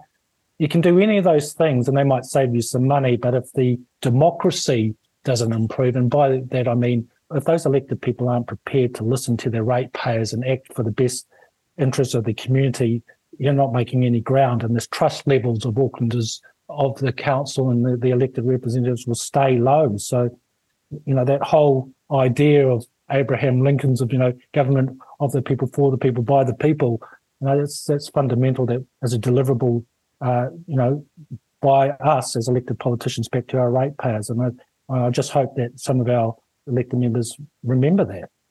Yeah, I'm always reminded about the statement that Ronald Reagan made, way back in the 80s. Famous statement, the 9 most terrifying words in the English language are, I'm from the government and I'm here to help. Because isn't that the way? When it seems that in society these days, whenever there's an itch to scratch or there's a particular ailment in the community, someone says, "Oh, but why won't the council do something?" And when they say do something, what they mean is pay money to someone to do something, or get it for free is another one. Well, nothing's for free. There's no such thing as a free lunch. You've been in business. If you offer your staff free lunches, it's free to the staff, but it's not free to the business. Well, I'll tell you what I did notice when I was in business, and that's and I did this independently with a number of organisations as well, including the delivery arms of power companies, there were service deliveries. If you decentralise your decision-making, I'm not saying increasing the numbers, but I'm saying with the power and the ability for your staff and even your contractors, and I mentioned them a little bit earlier, they get on, do the job, and they've got the information that the middle management have to make decisions. They can see the costs. They understand what's going on. These are bright, educated people that work in Auckland Council. And they just don't get a chance to. They have to leave their brain at the gate, I think, in many circumstances. I get them come up to me at the water fountain and when I'm having lunch or in the lift, and they'll share with me the frustrations that they're having. So I guess I'm saying that devolution of power down to employees, and I'll go even further, even to contractors, who probably only do what they get told to do at the moment because engineers want to keep control over them, would be a terrific way of changing the customer service and probably the trust levels that Aucklanders could have in the organisation. That idea of greater localism, where you allow local contractors and local community volunteers and groups to deliver the local projects. They'll do it more cost effectively and keep an eye on it as well into the future. So that just hasn't materialised yet, and I think that's where we need to be heading.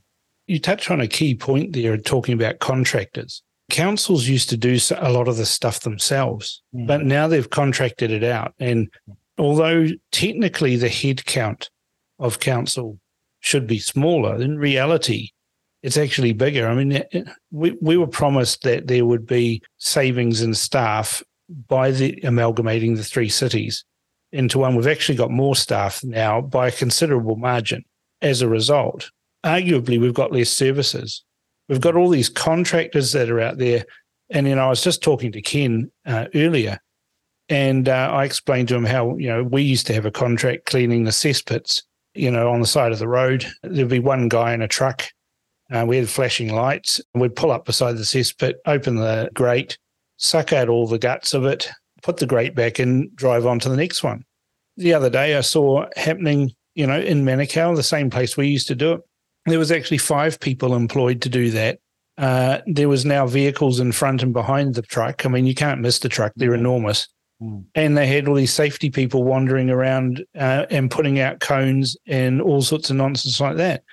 And in all the 3 or 4 years that we did the contract there, we never had a traffic incident by doing these cesspits. We never had any issues at all with anyone getting run over or anything like that.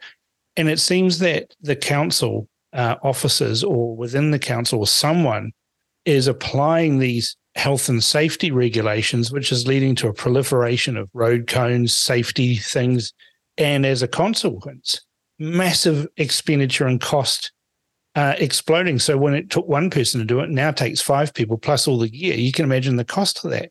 Yeah, absolutely. We're paying for that as ratepayers, and no one seems to have any of the wherewithal to say, well, hang on a minute. Well, I totally agree with you. Your points are dead right, and I think that health and safety legislation gets taken to beyond the nth degree in terms of risk minimisation.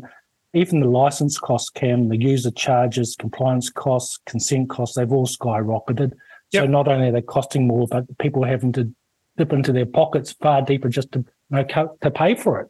But if I come back to the mayor's just one vote, right? But he does set the tone of the organisation. He sets the direction. He sets the vision.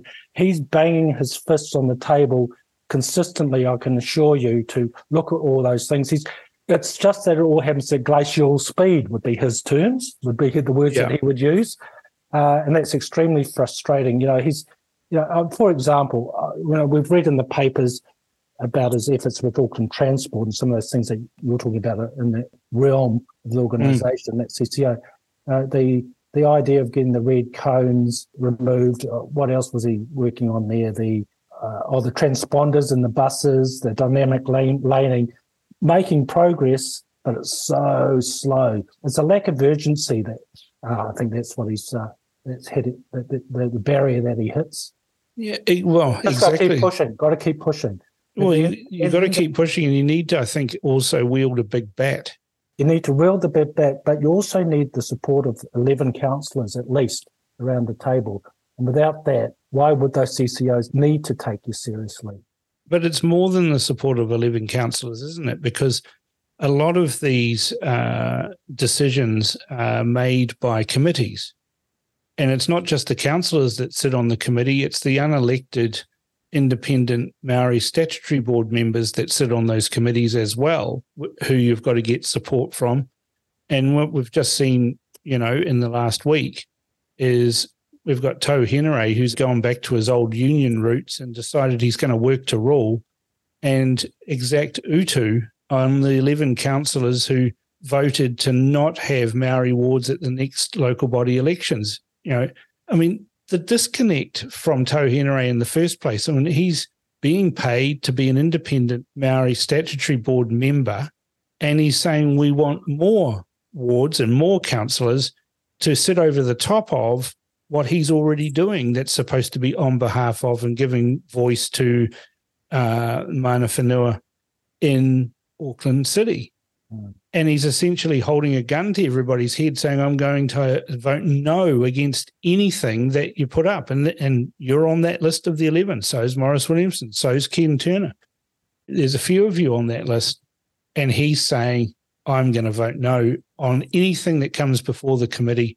And that may actually be the casting vote that makes sure that something that was promised to the ratepayers doesn't happen.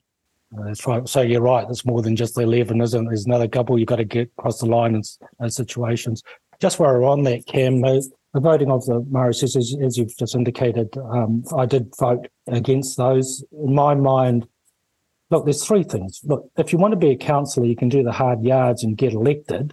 Yeah. Nothing stopping anybody doing that, right? On top of that, it's actually a constitutional matter. And it should be going out to public referendum. I've said that from day one. Legislation got brought in by Mahuta to try and, did stop that because people didn't want it, so she wanted to override that. But it should be going back to referendum. I hope the new government, when it's formed, looks at repealing that legislation so we can have a referendum on the subject. That's great. Whatever that referendum says, Cam, I'm happy to vote in the way that the people say. And finally, if you're going to have Maori seats, you can't have an independent Maori Statutory Board and Maori seats. It's got to be one or the other. Yeah, exactly. But I mean, you're absolutely right. This is a constitutional issue. It's also a legislative issue. I mean, the independent Maori Statutory Boards were created by statute. That's why they're called statutory, right? So what they're wanting is to keep and retain the law that pertains to their cushy jobs that are unelected and appointed because of who you are or what your family name or heritage or whakapapa is, and also have some race-based seats. But, I noticed that the people who did vote against it have got such a diverse background. Mike Lee, a hard-bitten socialist, but a practical man, he voted against it. John Watson and Wayne Walker, your neighbouring, ward pals, I guess. Wayne especially is a bit of a womble. He's a nice guy. I've had lots of chats with him. But, he would have been one that I would have thought would have supported that. No, he voted against it.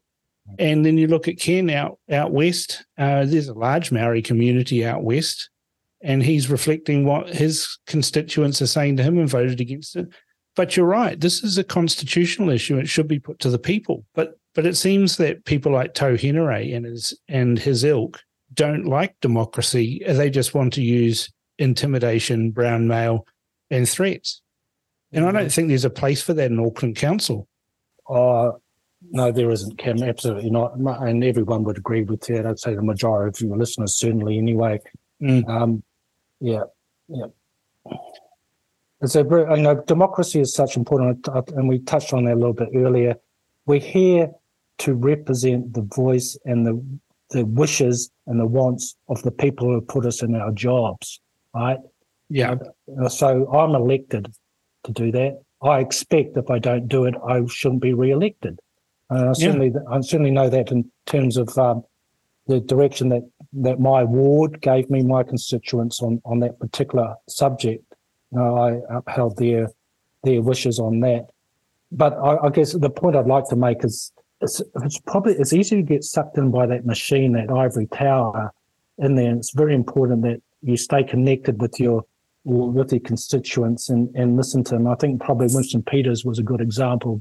If you do that, what you can achieve, right? Yeah. So I know that there's a lot of good people in there trying to do good things by their constituents. And I know that the mayor feels that he has a mandate to go in there and fix the council. He doesn't want rates to go up. He doesn't want to go debt to go up. But I'll tell you now, when that the next annual budget, or it's actually a 10-year budget, comes up for voting early next year, and Aucklanders have their say on it, I'm extremely concerned that we'll end up with a vote that again increases the debt and puts the rates up above inflation. Hey, look, just while we're talking about referendums, just had the thought there, it might not be a bad idea to have a referendum that for Aucklanders to say, do we agree that rates should not increase above the rates of inflation? Yeah. I mean, this is the thing is that the Local Body Act actually allows for referenda quite easily. And all it takes is a little bit of political wherewithal, a bit of bravery to say, well, okay, seeing as you're all moaning about this issue, might be rates, might be Maori wards, might be selling the airport, actually put questions to a referenda in Auckland City and say things like, okay, you can either have a 15% rate increase or you can sell the airport, choose. Yeah. Or well, you can have a 9% rates increase or we can sack a third of our staff, choose. And put it in the hands of the voters. I think all hell would break loose if you did that, but it would force the issue and would force the debate. But it seems that on many issues, there's these tokenistic acceptance that this is exactly what we should be doing. You take the argument over the cycle bridge and the nonsense that went on for decades about clipping on an extra lane to an already busted bridge, and the amount of money that Auckland Council funded these lobbyists so that they could keep pushing it. And then eventually the Labour government came in and came up with this $1 billion boondoggle that was never going to get built. But it was all pushed by council funding of lobby groups. It was insane. Yeah, absolutely. And when you say all hell would break loose if you did this, by whom is the question? I'd be surprised if it's by the public, Cam. No, it'd be the usual rowdies and rent-a-mouths and rent-a-mob type people who would say, oh, no, we can't have a decision on Maori wards voted on by everybody because it'll be voted down. Well, that's called democracy. Make a better argument. Well, the Auckland Ratepayers Alliance might like to pick it up. This might be something for them to have a look at about, why don't have a ask Aucklanders, do they want rates capped at the rates of inflation? And if so, what does that mean? I mean, that's what I think the mayor should do, is call the bluff on some of these, silly, frivolous councillors like Richard Hills and Chris Darby, who seem to vote against the wishes of the members of, their constituents in North Shore. I mean, a bunch of wetter wombles I've never met. And these two idiots want to spend more money than even Croesus had. It's unbelievable the things that they push and wring their hands over. And I'm sure that the constituents of North Shore, for some reason, are aghast at this, but also keep returning these fools back to council. Yeah, I guess at the end of the day, the public just want to see, the word I get is like, when I ring up the Auckland Council, why can't I get access to somebody? Why can't I know who it is I'm talking to? And why can't they be accountable to seeing my problem right through to the end and resolving my issue? I'd say 80% of the calls I get are calls of frustration because they've hit the red tape. They call me and say, what doors can you open for me, Greg, and help? And probably 80% of the time I can, but not always. But, it's just that whole customer service, reliability, a personability, or who am I talking to? You can't actually identify anybody to talk to.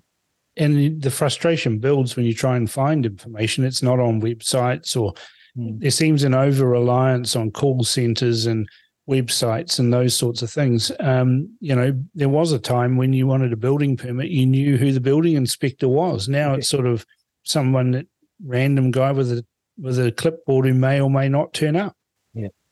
Yeah. So, I mean, these are serious issues, and I don't envy you the job of trying to actually navigate through all of these. Well, you do. But look, another idea is, and the mayor hasn't been supportive of it, is trying to do it himself or internally through those committees you talked about a little bit earlier. But having an independent performance auditor who comes in and they're not accountable to. They're funded by the council, but they only report to the ratepayers of Auckland, and they would have an independent assessment of how Auckland Council's going, and they would report in the press what their findings were. That would hold not only the bureaucrats to greater account, but also elected members to greater account. So I'm very, very keen to have an independent performance auditor type role put into place, but it doesn't look like it will happen this term. Yeah, I mean, that's the thing, isn't it, is that it's the councillors that always get held to account, when in actual fact, it seems that it's the officers of the council that are the ones that are the roadblocks to any progress or any sensible, reforms that are happening. But they never seem to be held to account. And I'm not sure how you can do that and hold them to account. Certainly, I don't think anybody ever gets sacked from the council. Maybe if they had their hand in the till or up the wrong person's skirt, they might get sacked. But, for actually gross incompetence, they don't seem to get sacked. Well, Penny Bright, the colourful character that she was, and was on the right track, I think, in terms of that transparency of Auckland's books. Yeah. And so smart people that are out there in the community can go through line by line and actually ask those type of questions. That kind of transgress into that role of that independent performance auditor. But without that transparency, that how can it be held to account by ratepayers if they can't get into the books? Yeah. Well, I mean, that's a key point. I mean, Penny Bright and I had Donnie Brooks in the past, but in many respects, she was one of those brave people who had some principles and stood for them. And it might have been slightly wonky in her crusades and in those things, but it takes all types to make the world go round. And, I admire her bravery and her grit when she did those things, and I still remember, even John Banks going and visiting her when she was on her last legs. And that just shows the humility of John Banks and the caring of John Banks that many people don't see, that I've seen up close. Yeah. But, they were implacable enemies when it came to dealing with things in the council, yet the compassion shown when she was passing away was incredible. Well, look, her heart was in the right place about wanting a voice for ratepayers. And I think, I know what you're talking about there, Cam, but I think at the heart of it, was opening the books so Aucklanders could see, particularly around contracts. Yep. She's very hot on those, being able to see. I have never been able to get my hands on, despite, asking consistently, even Official Information Act requests of copies of our contracts that we have with those preferred suppliers. And you've got this ferry debacle at the moment with Gulf Harbour Ferry Service seems to be running down, and controlled by Fullers, and we can't get a third party to have another crack at it, saying, look, we'll step in tomorrow and take it over, because apparently that contract's written in such a way that that option isn't there. So, well, I mean, I know what it was like battling Fullers when we had the contract to clear, boat ramps and loading ramps and stuff around Manukau City. And we had, interference in the contracts all the time with Fullers who, because of their contracts and the contractual obligations of the council to those contracts, could actually shut down access to boat ramps at any given time. People aren't aware of these sorts of things that are there that are essentially protecting a monopoly. And it's being protected by ratepayers' money. Well, I hope you have a chat to Ken Turner about this, or he's able to come on your show too, Ken, because he's doing an outstanding job in terms of asking those questions. He's a breath of fresh air around the council table, asking exactly those type of things. If I can just come back, it might be the third time I've done it, but the trust of Aucklanders and Auckland Council, Phil Goff promised, it was running at about 17% from memory. He said, oh no, we'll get this up. We'll increase it. Well, I think it's sitting about 20% when he left, and it hasn't improved much under the current mayor because of all these things that we've discussed. It's a bit of a doom and gloom blog for you, but it's. I think your listeners should have a degree of hope, and that the mayor is. He doesn't get on with everybody, and he can rub people up the wrong way. That's just because he'll call a spade, and some people might take the wrong way. I've never had an issue with him. He'll call the press strongos, and he might call some councillors idiots. They might find that not very endearing, or even alienating or arrogant. But at least you know where you stand, and there is somebody in there pushing hard to try and fix Auckland in the way that people elected him to do it. I haven't seen that under the previous mayors of Auckland. No, I mean, Len Brown was hopeless. He was more interested in goings-on in the Ngāti Whātua room. And, of course, Phil Goff was just a career bureaucrat. who just oversaw a decline in Auckland City to such the extent where we're no longer a first world city, and we're approaching a situation where the streets around the city resemble the streets of Suva and Fiji, which I know all too well about. And, SUVs seem to be the car of choice these days, but it's kind of needed in Auckland to drive around the roads. Isn't that true? Isn't it so disappointing to go down to downtown Auckland these days and just see the state of it? You certainly don't want to be down there at night. Well, no, on your own.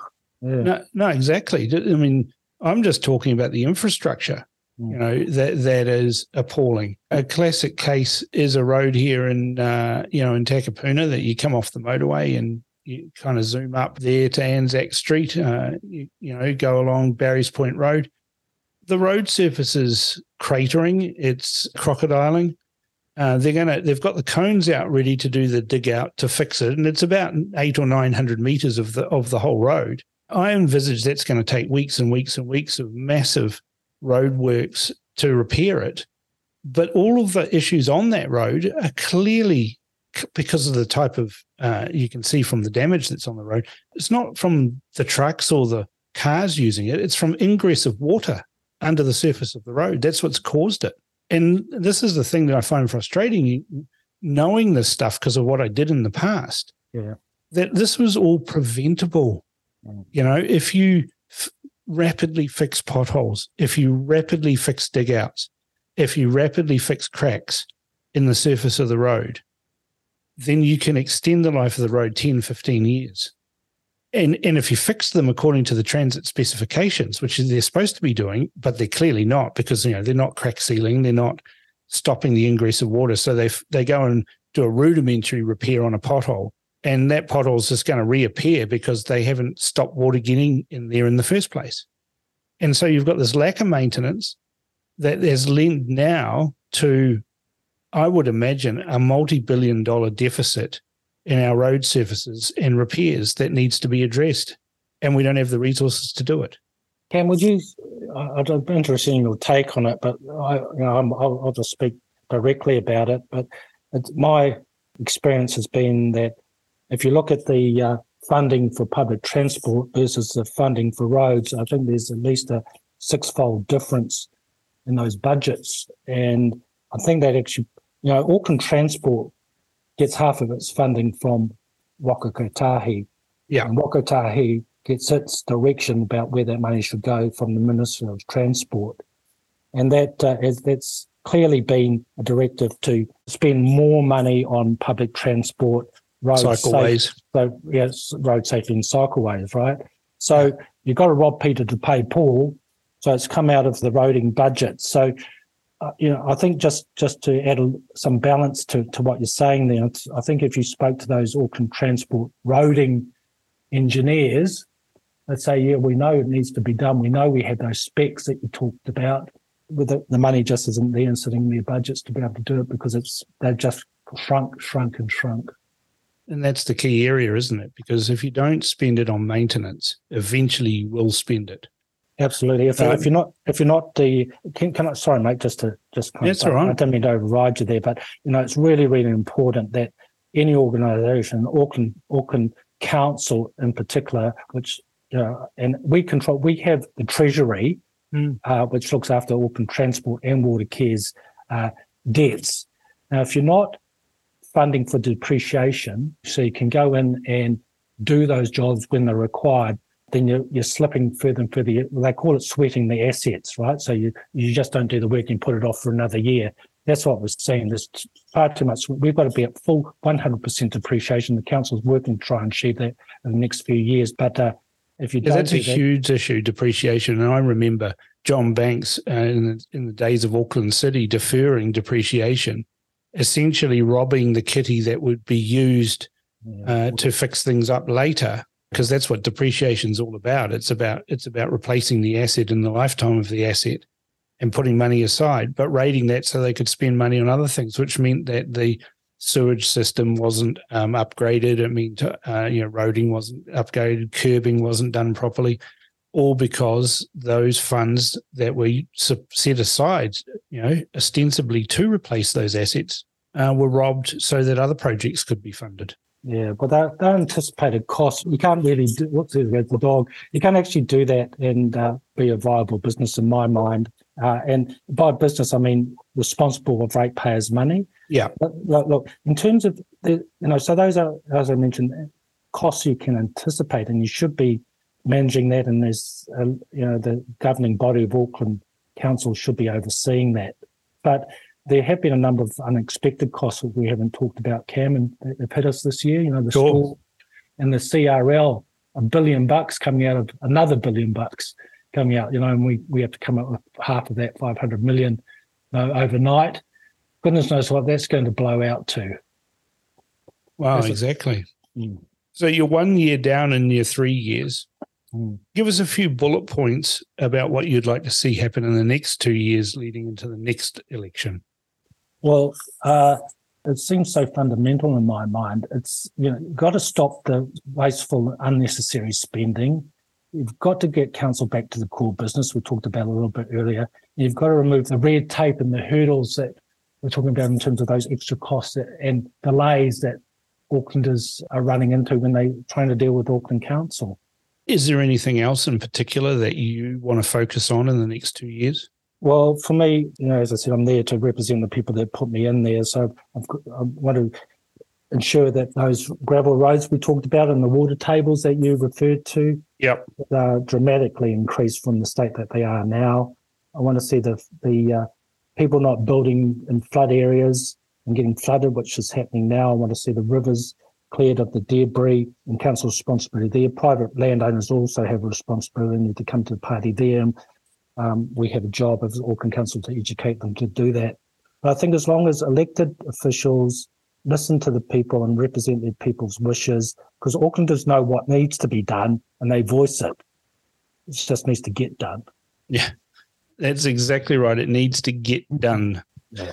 Well, on that note, Greg, I think, I've used up more than enough of your time. It's you can go off and do some more constituency issues. Now, I thank you for coming on The Crunch, and we'll get you back on as the term progresses to mark progress. Great, Cam. Look, I really appreciate the opportunity, and I really am grateful, I think, on behalf of many people that we've got this alternative media that we can go to and be able to have these conversations, and people who want to listen can listen. Yeah, well, that's what we're here for. And we're here to provide the reality check for a lot of people as well. Yeah, good one. All right. It's been a pleasure, Cam. Thank you very much. No worries. Thanks, Greg. Honestly, I don't think there's enough time in the world to get through all that is wrong with Auckland Council. What is clear is that hardworking councillors like Greg Sayers and Ken Turner seem to be ankle-tapped by the council bureaucracy. Something needs to be done, but what that is anybody's guess. Don't forget to send comments on Greg's interview to inbox@realitycheck.radio or text to 2057. You've heard the words open, fair, both sides of the story. It's easy to say them, but practicing them often seems like a bridge too far. New Zealand, it's time for a reality check. RCR, Reality Check Radio. Rational discussion, common sense, and open debate for real. With me, Paul Brennan. You just can't make this stuff up. You couldn't write the script. Veteran broadcaster Peter Williams. Where is the evidence they actually make a difference? It turns out that was a very fair question to ask. Taking on the mainstream, Chantel Baker. Mainstream media, as usual, in their little perch. The man who cares so much and whose background is for real, Rodney Hyde. The doctors don't believe them. They can't get ACC. They can't work. They're told it's all in their head. Along with a raft of contributors to inform, entertain, and bring the truth back to New Zealand media. It's time for a reality check, all right. RCR, Reality Check Radio at www.realitycheck.radio. We've arrived.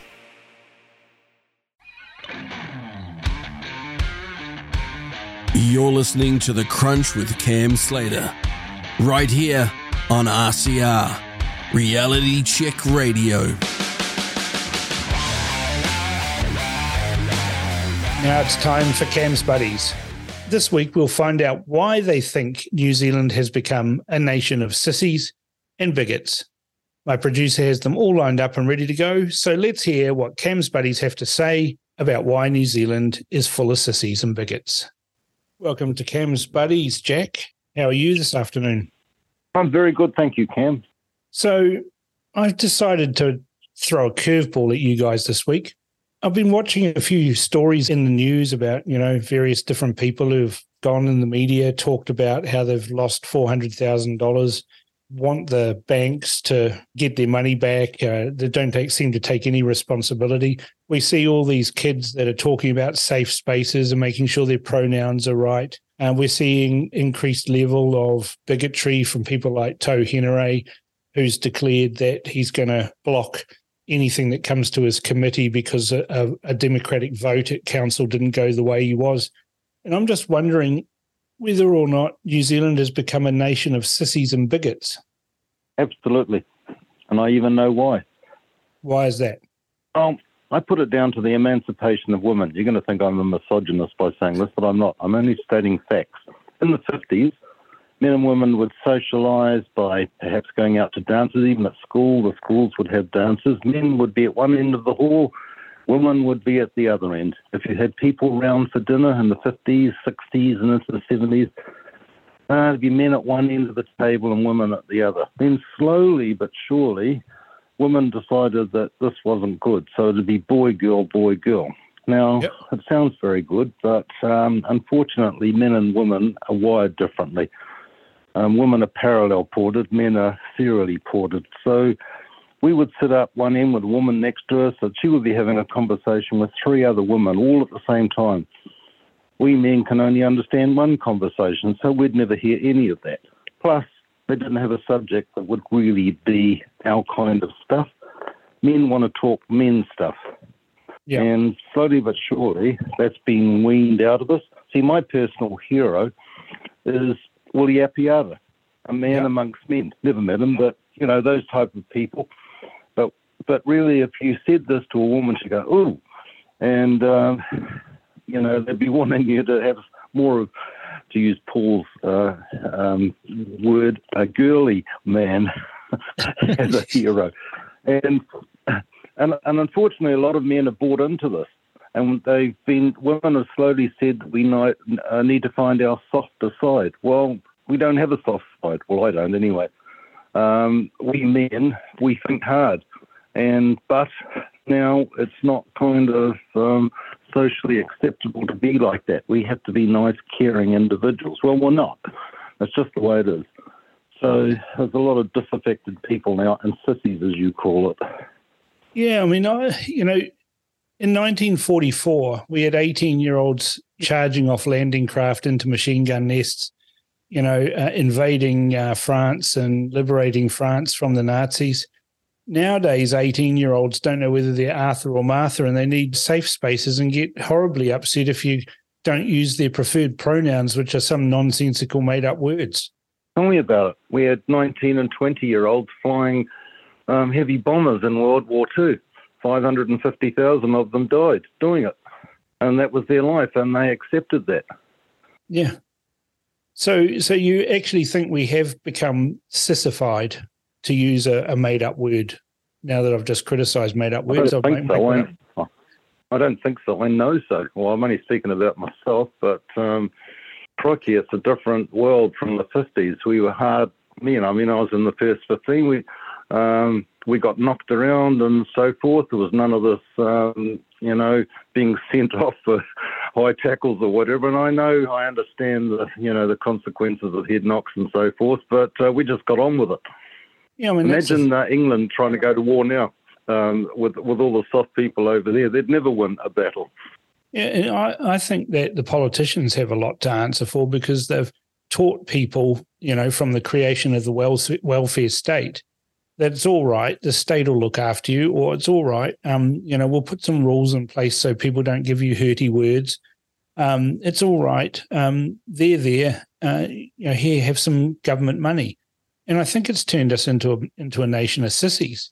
The bigotry, though, I can't really work out. And also some men are now classified, I suppose women as well, as bigots and so forth. And I think it's just rebelling against this state, as you call it, that wants us to conform to everything they do and say. And anyone that rebels against that in any form whatsoever is now referred to as being a bigot. Or racist or whatever. I mean, if you have a debate if you want to have a debate or a referendum about the Treaty of Waitangi, all of a sudden you get a whole bunch of people clamouring saying, well, this will lead to violence and you better not do that because otherwise we'll get stroppy. Well, back in the day when I was at school, if somebody threatened you like that, you sat them back on their ass. Well, you go around behind the bike sheds and sort it out. Yeah, I mean, in the Army, we frequently sorted things out with NCOs and that made them take their stripes off, step out the back of the barracks, have a set to, pick each other up off the ground, wipe the blood off, and then go and have a beer and everything was sorted. And some may say that that's barbaric, but in fact, that's the way it should happen. Imagine in the world of animals, the male lion just sits there, the female does everything, but if there's any trouble, the male comes up and eats somebody or something and deals with it. Yeah, I mean, that's the thing. I mean, that's the thing about blokes, isn't it, is that we might have a Blue or a Donnybrook with our mates, but we'll still sit down and have lunch with them or dinner with them and carry on regardless, and that Blue's forgotten about 5 seconds after we've had the argument. We generally don't hold grudges. Women do hold grudges. But we've been feminised to a point where, I don't know, I'm constantly being told at work, you can't say that. And I go, why can't I say that? It's my place. Oh, no, you might offend someone. Well, who cares? No, nobody cares. Offence can only be taken. It can't be given. That's my view. True. I like that. Can I use that? Yeah, you can use that anytime, Jack. But you're right. Kids come home from school and they say, oh, such and such said mean things to me. He's bullying me. And what the parents do is go, oh, no, that's terrible, little Johnny or Sebastian or Monica or whatever. And then they go up to the school and complain when what they really should be saying to their kid is, the thing that we were brought up with, sticks and stones will break my bones, but words will never hurt me. And don't worry about it. He's a dick. And just deal with it. Yeah. But no, everything's forever. Everything's called bullying now, and now there has to be an outcome. And usually the outcome is the person who was being bullied gets moved. Yeah, and in this case into being an MP in the national government. But anyway, that's another story. Well, they move into being a sissy, having their mummy defend them all the time. Yes, I know. All right, well, you're in agreement. You think that we have got too many sissies and bigots out there and people just need to get a life and harden up. Yeah, get on with it. Yeah. Harden up. Stiff up a lot. Get on with it. Thanks for your call. Good talking to you. Welcome to Cam's Buddies. G'day, Cam. Hey, Jimmy, how are you? How are you this week? I'm very well, thank you, sir. No, all good. I've got a bit of a curveball for you. I've just talked to Jack and put the proposal that I'm wondering whether New Zealand has become full of sissies and bigots and what's caused that. Well, it has definitely become a big sissy country, and just the constant closing of the harbour bridge that never used to close is just one indicator of this. Yeah. I put it down to Arden just continually scaring everyone, and now everyone just lives in a panic state about everything all the time. I mean, the other day they had, wind warnings and, lane closures on the harbour bridge. I went over the harbour bridge. They said that, you had to drive at 50. There was barely a breeze, and everyone's crawling along like this. It was the end of the world. Either they're not telling us something about the bridge, or transit's run by a bunch of sissies. Well, it's not just that. It's all sorts of things, There's just something's seriously gone wrong with this country in the last 3 years, and I really put it down to the COVID mentality just changed our psychology, because we were such a can-do country. Now we just can't even get the permission to do stuff. I mean, that's the thing, isn't it? We were a can-do country where guys did amazing feats. You look at Charles Upham, you look at Willie Appiata. These guys aren't sissies. You'd be hard-pressed to find anybody who would go charging into machine gun nests these days. They'd probably ask for, the enemy to respect their pronouns and provide some safe spaces for them. Well, I was just reading about Sir Tim Wallace, and his feet's back in the sort of 70s in the helicopter live deer catching. Like, that would seem mad doing that at the start. They wouldn't be allowed to do it now. No, it'd be insane. But it's like bungee jumping when they first started doing that. I'm sure there was people having kittens about that these days. Nowadays, it's perfectly safe. There's no risk. Yeah, so look, I honestly don't know what has caused it, but we need to stop it because it's just so unproductive. I guess maybe I think there's a thing called Parkinson's that it's like a study of how bureaucracy naturally grows. Right, yeah. And I think maybe the bureaucracy's just got so big in this country that you got bureaucrats trying to make work all over the show. So it's easy for them to slow people down on the bridge and they don't get fired because there's no accidents. But if they didn't do it, then there was somehow an accident attributed to the wind, then they would, potentially lose their job. So we just get bureaucracy laid on us all over the show for people with their job protection. Yeah, that's Parkinson's law. That's the observation that the duration of public administration, bureaucracy and officialdom expands to fill its allotted time span regardless of the amount of work to be done. Yeah, and so we've probably hit that point with a giant bureaucracy between Auckland Council and central government. It's just crippling everything. Well, Jack seems to think it all started when we gave women the vote and said that they had an equal voice. Now, I'm not sure I'm pretty sure that's going to get me a lot of comments on the show about that. But there is an argument to be made about the feminization of society, especially in the teaching industry. Most teachers are women now. There's not very many male teachers.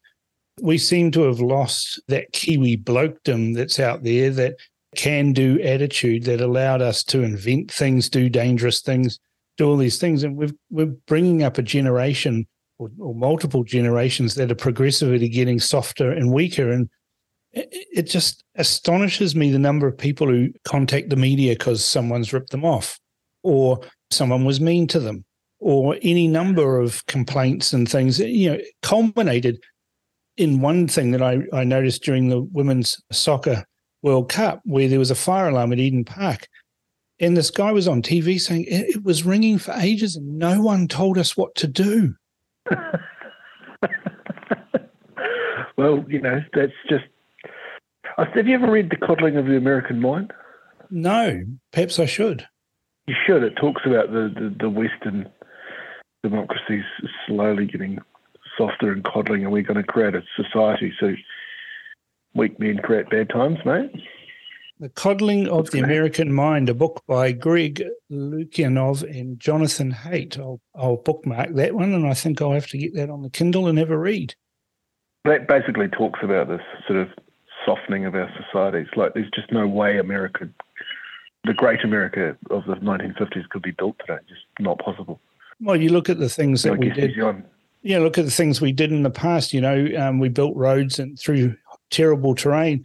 We get a bit of rain, the road washes away, and here we are 10 months later, still no road. In the old days, we would just consent. we would have just bulldozed all the rubbish off the side of the road and built a new one, and it would have been done in a month. Yeah, exactly. But now you just can't even you can't get consent, let alone start the actual road. Yeah, and they're worried about snails and birds and things like that. And no, we've got to do this. Hello, we live in. We're the masters of this society, not animals and snails and things and frogs and coloured frogs and, secret tadpoles or something that nobody's ever heard of. Well, I think there is a place to protect our nature, but a critical juncture is damaged and we have to fix it massively fast. Yeah. So there is instances where we have to protect the species, but so it's not completely bad, but yeah, I think if you just add all those stuff together, Ken, that's where our society is getting softer. And I don't think it's just a New Zealand problem. I think it's a Western democracy problem. Pretty obvious. Yeah, I mean, you look back at the old pioneer days, where we were breaking in bush and turning it into pasture and all of that. They wouldn't do it now because, you've got to have health and safety breaks and, a cup of teas here. And we wouldn't be driving oxen through the forest to try and create a trail. It'd be terrible. No, we need to have a team of oxen to go ahead with a bell warning people that there's a group of people coming through cutting a track.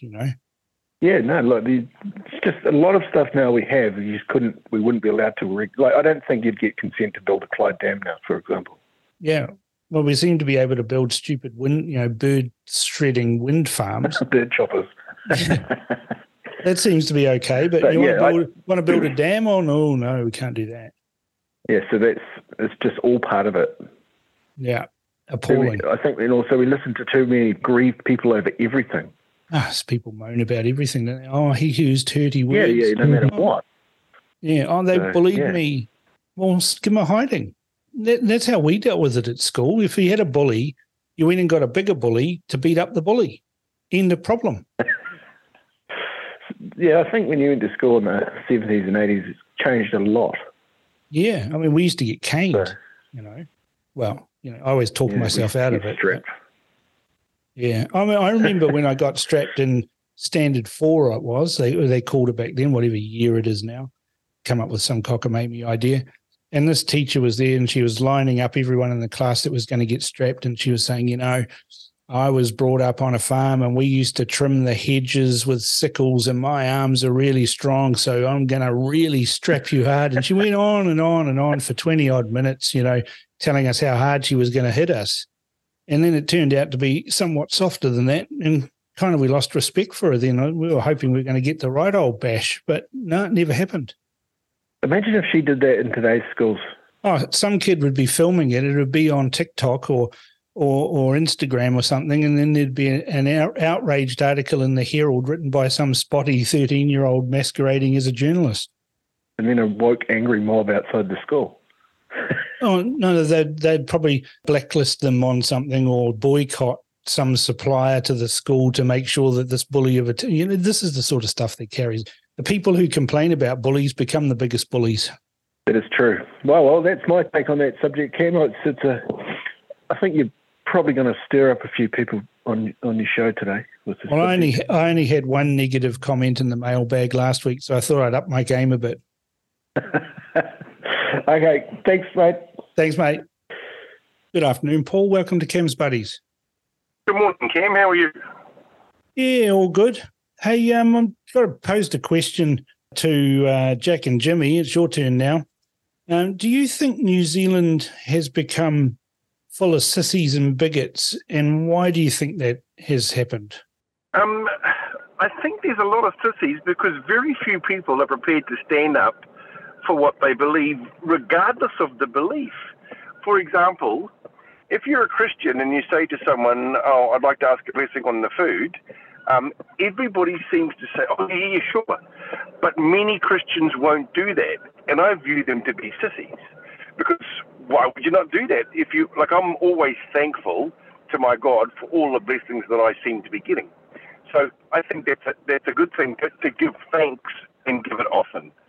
And also, you see, many people can't use the Hershey's pronoun of he, she. Yeah.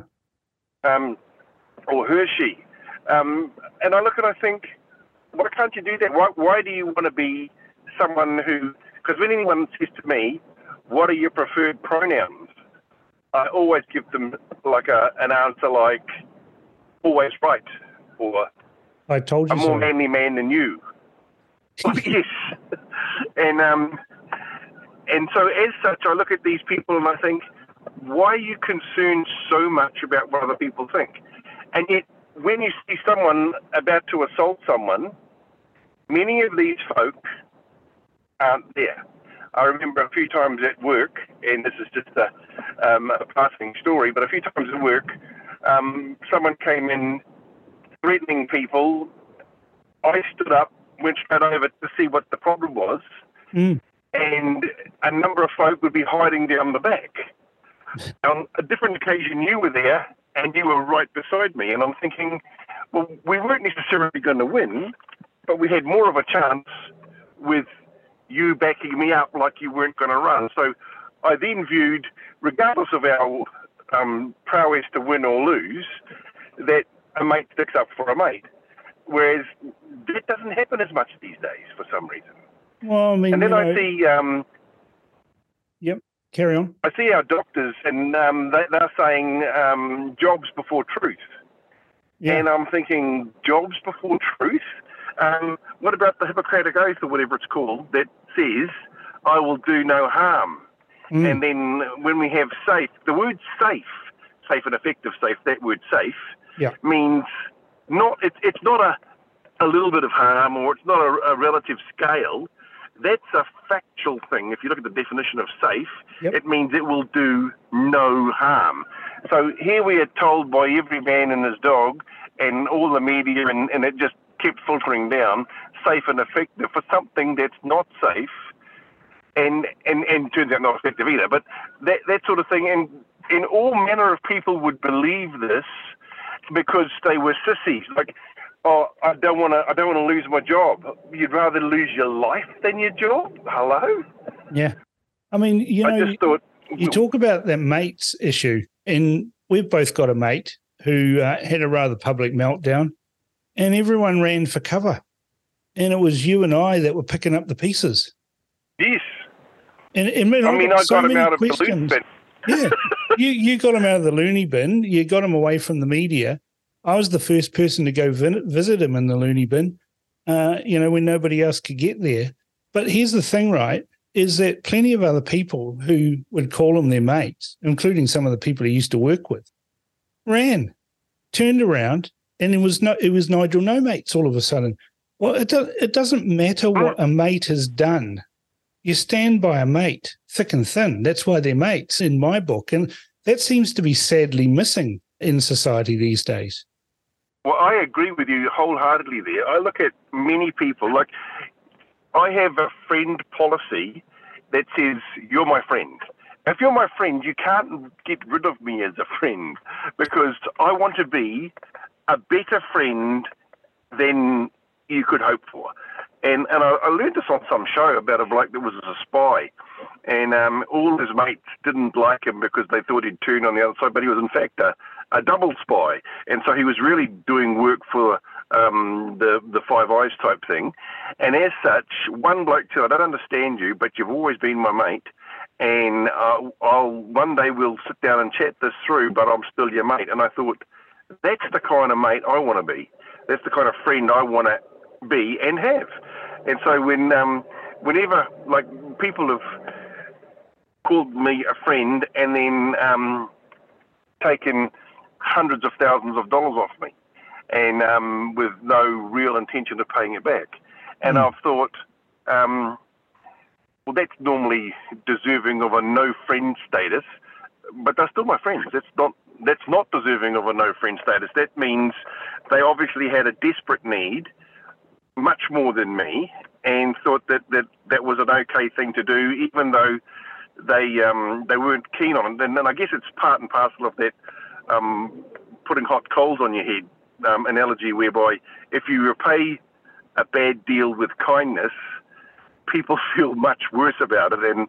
And often, as you remember in the schoolyard, most of your best mates came from an argument. You smash them in the face a couple of times, or they you, and then you're best of buddies because it's cleared the air and, okay, you're not that, or you are this, or whatever. Whereas I think often, and I say this to be really sexist, men will bash you and it will heal shortly. Women will character assassinate you and it will never heal. Yeah.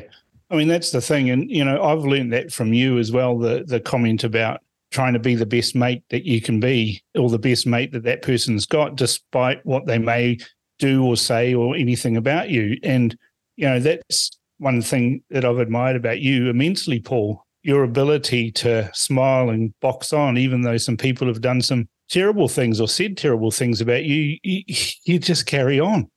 And, you see them interacting with you like nothing's ever happened. And I always wonder what goes on in their head. But I know what's going on in your head. And you've shared that with me many, many times.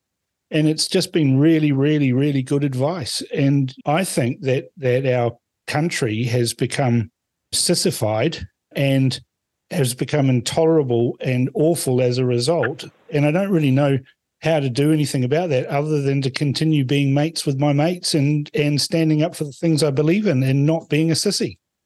Well, I like that as well, but I think what we really have to do is that I'm on a school board that I've been on school boards for 30 years, but I'm on a school board, and I try and point through that rules are not flexible suggestions. And if we say this is going to occur, then it occurs. And so that we give kids boundaries. Yes. And if we say, and one thing I like about Luxon, which was not a sissy idea when a few of us may have been, was that Luxon said no phones in schools if he gets in charge. And I like that because I think, and then we can have a rule like no phones in schools, and then if there's breaches of that, the problem can be escalated. So for confiscation, for getting parents involved, for whatever. And I like the fact that we've got at least the potential Prime Minister saying that's one thing. And I think if we can get some of these disciplines happening in school, that yes is yes and no is no, and there's not a whole lot of but miss, but sir, and all this caving into pressure, then we can perhaps get because it's going to take 30 or 40 years to get the kids through and out and growing their kids away from some of the sissy behaviour. Yeah, I mean, I think you're right. Boundaries are important. I can remember when I was a scout leader in Wellington, we'd have our camps, and you get the kids come up on a Thursday night before the camp on the weekend. They'd say, oh, look, I've got soccer in the morning on Saturday. Can I come out on Saturday afternoon? And I'd just say, no, you can't. You either come on Friday or not at all. And they'd say, oh, but sir, and their parents would then wheedle away at you. And I'd say, no, the camp program starts Friday night and it goes all the way through to Sunday afternoon. If little Johnny comes out halfway through Saturday, it's disruptive. The teamwork that was built, over the previous night and the activities in the morning is destroyed. So the answer is no. Little Johnny has to choose. You can either go to your sissy soccer or you can come to a camp where we're going to build bridges and, knock things over and blow things up. You choose. Learn some survival skills. Yeah, exactly. And you know what? Every time they chose the camp because it was better than being a sissy at soccer. Mm. And another thing I think, these parents have got a bit to answer for in this sissy behaviour because our men are not being men. First of all, many of our men are leaving the family situation during the formative years of the children and they're not present. But the ones that are present leave some of the discipline to mum, or they're acting less than they could be as men.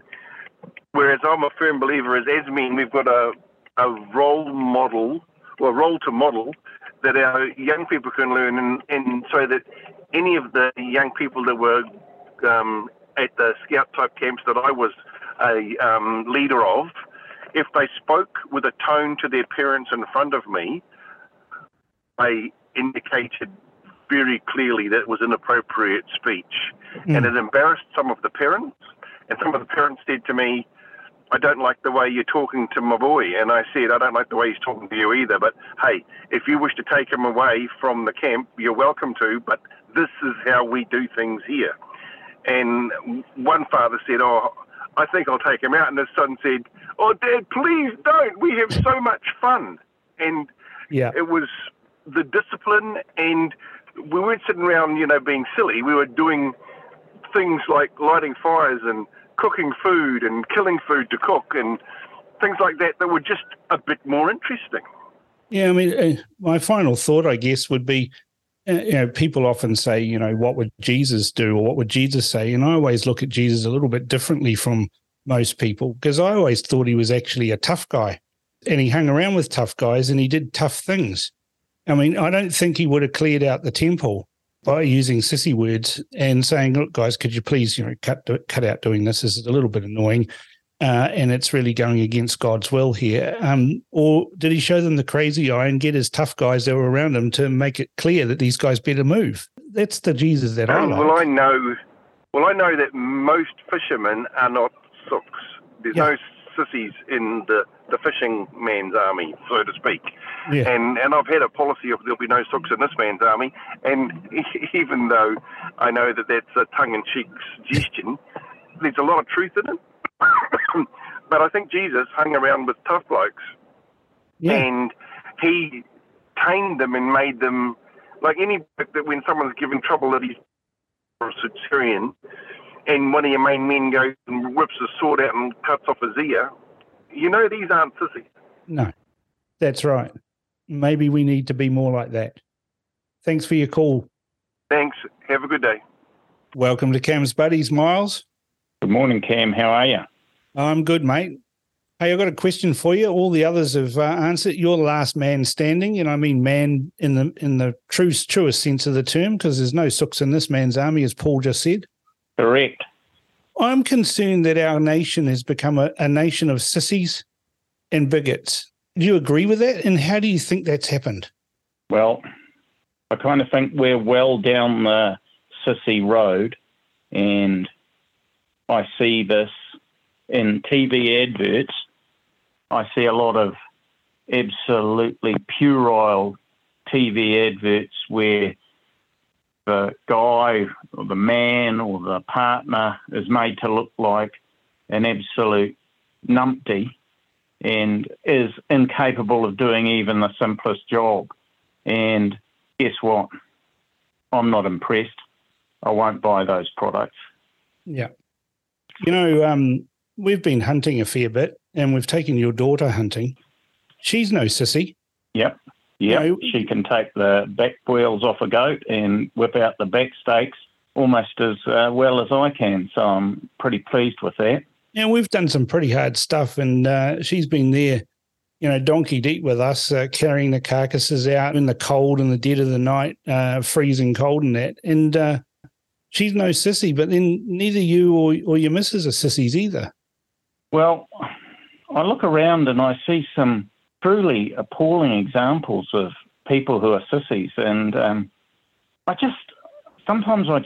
just breaks my heart. I mean, you know, it's all very well seeing a car on the side of the road and a lady with a spare tyre who simply can't get the lug nuts off the tyre because they're jackhammered on. Yeah. But it's a whole nother thing to see a bloke standing there not even knowing what to do or how to change a spare tyre. And by bloke, I'm talking about a young guy who, in my humble opinion, should damn well know better. Yeah, I mean, it's incredible, isn't it? Because, like, you know, you're a military historian, you're, into antique arms and stuff. And, we look at history and look at the particularly World War II, some of the heroism that was displayed by, people like Charles Upham. We look at Willie Appiata, of course, in more recent times. And, in 1944, 18-year-olds were charging into machine gun nests and artillery and, hardened German soldiers at 18. Nowadays, most 18-year-olds can't work out whether they're a boy or a girl. Well, they couldn't even cook their own. Yeah, they couldn't even cook their own dinner, let alone know what sex they are. I mean, I'm not sure, where the train has come off the rails, but it sure has come off the rails. And, we can't be all things to all people. Men, for better or for worse, do things that are much more practical. They do things with their hands. They like to help. I'm that kind of guy. But I see with absolute amazement how, whole groups of kids, they don't want to get their hands dirty. They just want to go to university and come straight out of university and earn $100,000 a year and have a nice life. And when something goes wrong in their house, I was going to say change a light bulb, but perhaps I shouldn't be that cruel. Perhaps something a little bit more major, like, I don't know, the fuse blows or the circuit breaker blows. How many people know how to change an old-style fuse or even where the circuit breakers in their house are located? I mean, no. You can always fix an old-style fuse with a paper clip if you don't want it to. If you don't want it to blow. not to be recommended. But I mean, then there's like firewood. I mean, I cut my own firewood and split my own firewood. But your own animals. I can tell you this, and it's a hell of a lot easier to get it delivered. But there's a lot of enjoyment. I mean, my father-in-law says, preparing wood, you get warm twice, once when you cut it and once when you burn it. Absolutely. I think by sissy, I mean that a certain amount of life skills are gone. But, I have to do an honourable mention to driving. I don't know what's happened to driving in this country, but good Lord, when I am on the open road and it's a comfortable road and it's easy to do 100k, and I come across someone doing 80k because they've been frightened into submission by adverts and finger wagging, and there's no reason for them to be doing 80k. I mean, the road conditions are fine. Good Lord, how many accidents must they cause when people get frustrated? So, there's a bit of a nanny state going on as well, and that nanny state sort of cows people into, oh my God, I can't be doing more than 100k. Perhaps I should be doing a lot less, safer, slower speeds, or some such ballyhoo. I just simply can't believe it. Yeah, I mean, Jimmy suggested a bunch of sissies work at Transit New Zealand, and that's why the bridge gets closed when there's a bit of a gusty wind. Well, I reckon that the winds haven't got any stronger since the 1960s, and we've had storms continually from that period through to now, and it's only just now that the bridges are being closed, and it makes me wonder, do people have no brains? Do motorcyclists look outside and think, golly, it's a windy day, well, it won't affect me, I'll just pop over the Harbour Bridge? I mean, goodness me, have people got no sense of personal responsibility anymore? Well, that's right. I don't think they do, and that's part of the problem, isn't it? There's no consequences for actions, and, they can always run back to mummy to fix their problems and carry on being sissies. Well, I reckon people look for someone to blame, and the nanny state and someone to blame. It's not my fault, sir. I was driving because nobody told me I couldn't drive, or it's not my fault, sir. This tyre is a run flat, and it's supposed to be able to be driven on. Right. It's always someone else's fault. Totally, it's somebody else's fault. Man up. Take responsibility. Take the blame.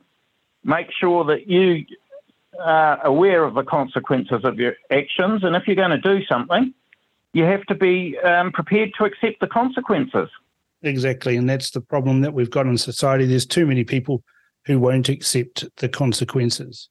Thanks for your call, Miles, and we'll talk next week. Thanks, Cam. Have a good one. As usual, my buddies are awesome. They never let me down, and they tell us the truth. Tell me who you thought was the best of Cam's buddies and why by emailing inbox@realitycheck.radio or text to 2057. RCR is on a mission to revive honest media, and now you too can be an integral part of it by joining the RCR Foundation Members Club. Receive exclusive benefits only available to club members, including your own backstage pass to join the hosts for interactive behind-the-scenes discussions, along with our all-new daily curated news summary, RCR Bites, that's delivered to your email box every morning, keeping you on the pulse of the news that matters in just a few minutes per day. To find out more, visit realitycheck.radio/members to see how you can join the mission that's making a difference. Our text machine is now live. Send us your thoughts by texting your message to 2057. That's 2057. So get in touch with us now.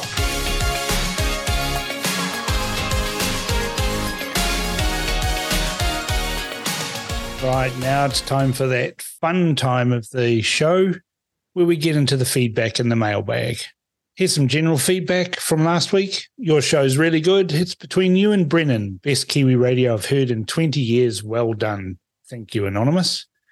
Another anonymous commenter. Hey, Cam, great show, great mates, great common sense. Could I recommend Ken Turner as a guest West Auckland councillor. He will have a story of wanton waste for you. He's battling the bureaucrats for us, let alone what's happening out west. And Anonymous, we are here to please. We have indeed had Ken Turner on the show this afternoon. Catherine writes, Dear Cam, I love the Crunch and the Friday political roundup, which you do on Paul's breakfast show. I've done a few interviews with Paul Brennan, and I hope you might have heard the most recent one played on 19th of October, in which I talked about governance and the power of the executive branch of the government. Your pre-election sessions were brilliant, realistic and honest. So sorry you've had to had such nasty stuff from NZ Loyal followers and the Fruit Loop hit job by Samantha on Counterspin. One can only hope that the resilience that you've had to develop through sheer hard personal experience will help you shrug this nonsense off. But I'm sure it was personally very gutting, and it has also been very divisive for the VFF groups. Yeah, Catherine, I've got the hide of a rhino, and I can take anything they serve up. I'm not worried about it at all. But thanks for your concern. And I got some comments on my monologue from last week, which was deeply personal, but you know, it's something that I like to share with people from time to time on the anniversary. Anonymous writes, Hi Cam, just a thought, did you look into worms, parasites? It could be eating your potassium. Keep up the good work and keep loving life. Life will love you back. Yeah, I take ivermectin fairly regularly, so I don't think I've got any worms or parasites. Linda writes, Hello Cam, I've just heard you on RCR. I've been a fan of your writing and was excited to hear you were going to be a regular on RCR. Thank you for sharing such a personal and heartfelt account of your journey from the day of your stroke to the present day. Your story is one of courage and determination. I was deeply moved by your telling of it. Would you possibly be able to list it separately to the rest of your show so that we may be able to share to a friend who has suffered a heart attack a few months back and would benefit from hearing it? I love the personal acumen you bring to RCR and wish you all the best of health in the future, much happiness, and a long association with my favourite radio station. Thank you so much, Linda, for those kind words. And yes, we've arranged to have that monologue listed separately, which will appear in the app as soon as we can get it there. David writes, Hi Cam, just listened to you telling your guest how you came to smoke cigars. Bloody hilarious, smoking cigars shortly after a stroke. I pissed myself at the thought of allopathic drug pushers having an apoplectic fit seeing you do this. Keep it up. Stuart writes, Wow, Cam, thanks for sharing your experience from the last 5 years and giving us all an insight into how that changed you and your aspects on life. Isn't it interesting how such a dark time can create a place for such important transformations? And it sounds like you're a much more complete person now. Respect. I love listening each week to your show. It's potentially the best political show available in New Zealand at this time. Well, to be fair, it is the best. You and Marie Buskey are the best interviewers on the air in New Zealand on the best platform around. Keep up the amazing work. Your passion, experience, and vast knowledge comes through in spades. Jeanette writes, Hi, Cam. I loved your written piece about your life journey and the subsequent chat. Loved hearing how your faith was so integral into that journey. Thank you for sharing. Love to be able to pass on your story. Could it be made into a clip? Hopefully, Jeanette, the clip will be up. Now I've got a long one here from my best mate in Foxton, Mike. Oh my God, Cam, I just heard what happened with your stroke. You had the same side effects as me. I had a stroke, but not as bad as you. But the two side effects I got that have remained were that I saw colours differently, more intense, and 2, I can hear my cat walk on a carpeted floor. And like you, screaming children drive me mad. Years later, I worked as an aircraft refueler at Perth Airport in Western Australia, and before I started the job, I had to have a baseline hearing test, which typically takes 15 minutes. I was in the room for 45 minutes and was told when I finished the test that I had perfect hearing, apparently 1 in 200,000 who come through their doors. I was tested 3 times to make sure it was not me fluking it first or even the second time. I knew after the stroke that I was different and that my hearing was improved, but that test proved it. I also had the dropped face and slurred speech with weakness down the left side. One weird thing that when it happened, I had people at home putting up a steel garage I'd bought. These guys were not the sharpest knives in the drawer, but were good blokes. Each day my wife would sit me in the chair before she went to work, and I'd sit there and watch the garage go up. I couldn't speak at the time, but still had a mind that worked, and I could see them making stupid mistakes, but couldn't do anything about it. When my wife came home every couple of hours, she would smile and speak, and I couldn't really answer her.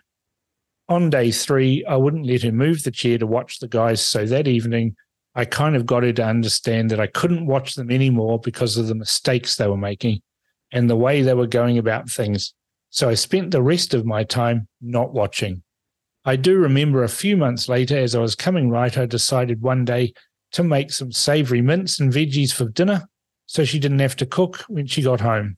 It took the whole day to prepare and cook this meal, and I was so sure it was going to be so nice on a cold winter's evening. Wrong. I had used sugar instead of salt, and it was not very nice, but to her credit, she sat there and forced it down, saying it was okay. I know it wasn't, because I wouldn't eat it. It took 7 to 8 months before I could function and speak properly again with the help of a therapist and my long-suffering wife. My wife was the one who gave me the incentive to get myself better, and without her, I could not have done so well. Thank you, Mike. I appreciate those comments. Now I've got some negative feedback here from Susan about my interview with Liam here. Dear Cam, please let your interviewees do most of the talking. You tend to repeat your well-known opinions and impressive recovery story too often. Loyal RCR listeners, often Foundation members, need to hear new people. Poor Liam made desperate snorkeling and snuffling sounds every time you dominated the microphone and wouldn't let him get a word in. Thanks, Susan. Appreciate that. Maybe I'll try and improve. Now, regarding the interview with Gary Moller. Hi, Cam. As always, I'm enjoying the Crunch conversations. Re the submissions against parliamentary bills. Gary Moller is a valued health icon. While we know submissions have become a fait accompli, cannot forget the bored look on Zoom of the faces of those chosen to adjudicate COVID-19 Emergency Act extension, it is most certainly not a wasted gesture. It may feel ineffective, but still it has never been more important to speak out against injustice. And that's from Janet. Marlene says, Cam and Guest, you both speak too much sense. I don't think I can take it. It's unradio-like. RCR is great. Keep talking. And Linda says, 100% with you on this. Great conversation.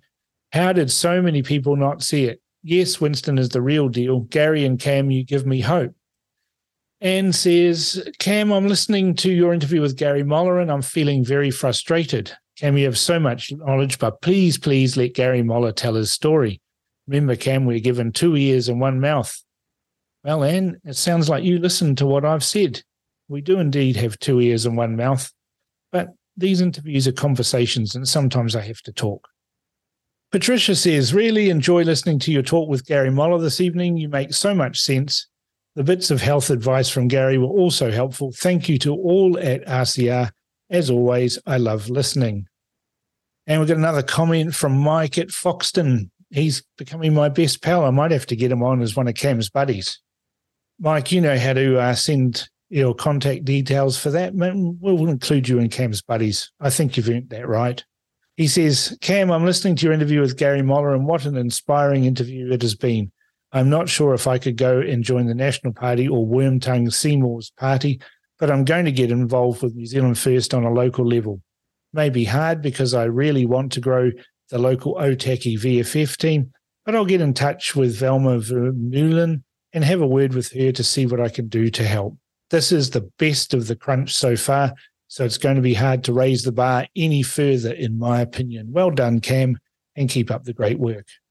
And we've got a comment from Facebook from Tracy. Gary Moller, the voice of wisdom and reason. And Graham writes, on this Thursday's interview with Gary Moller, you made a comment that you'd not managed to contract COVID, and this was probably because of dietary and other positive health factors.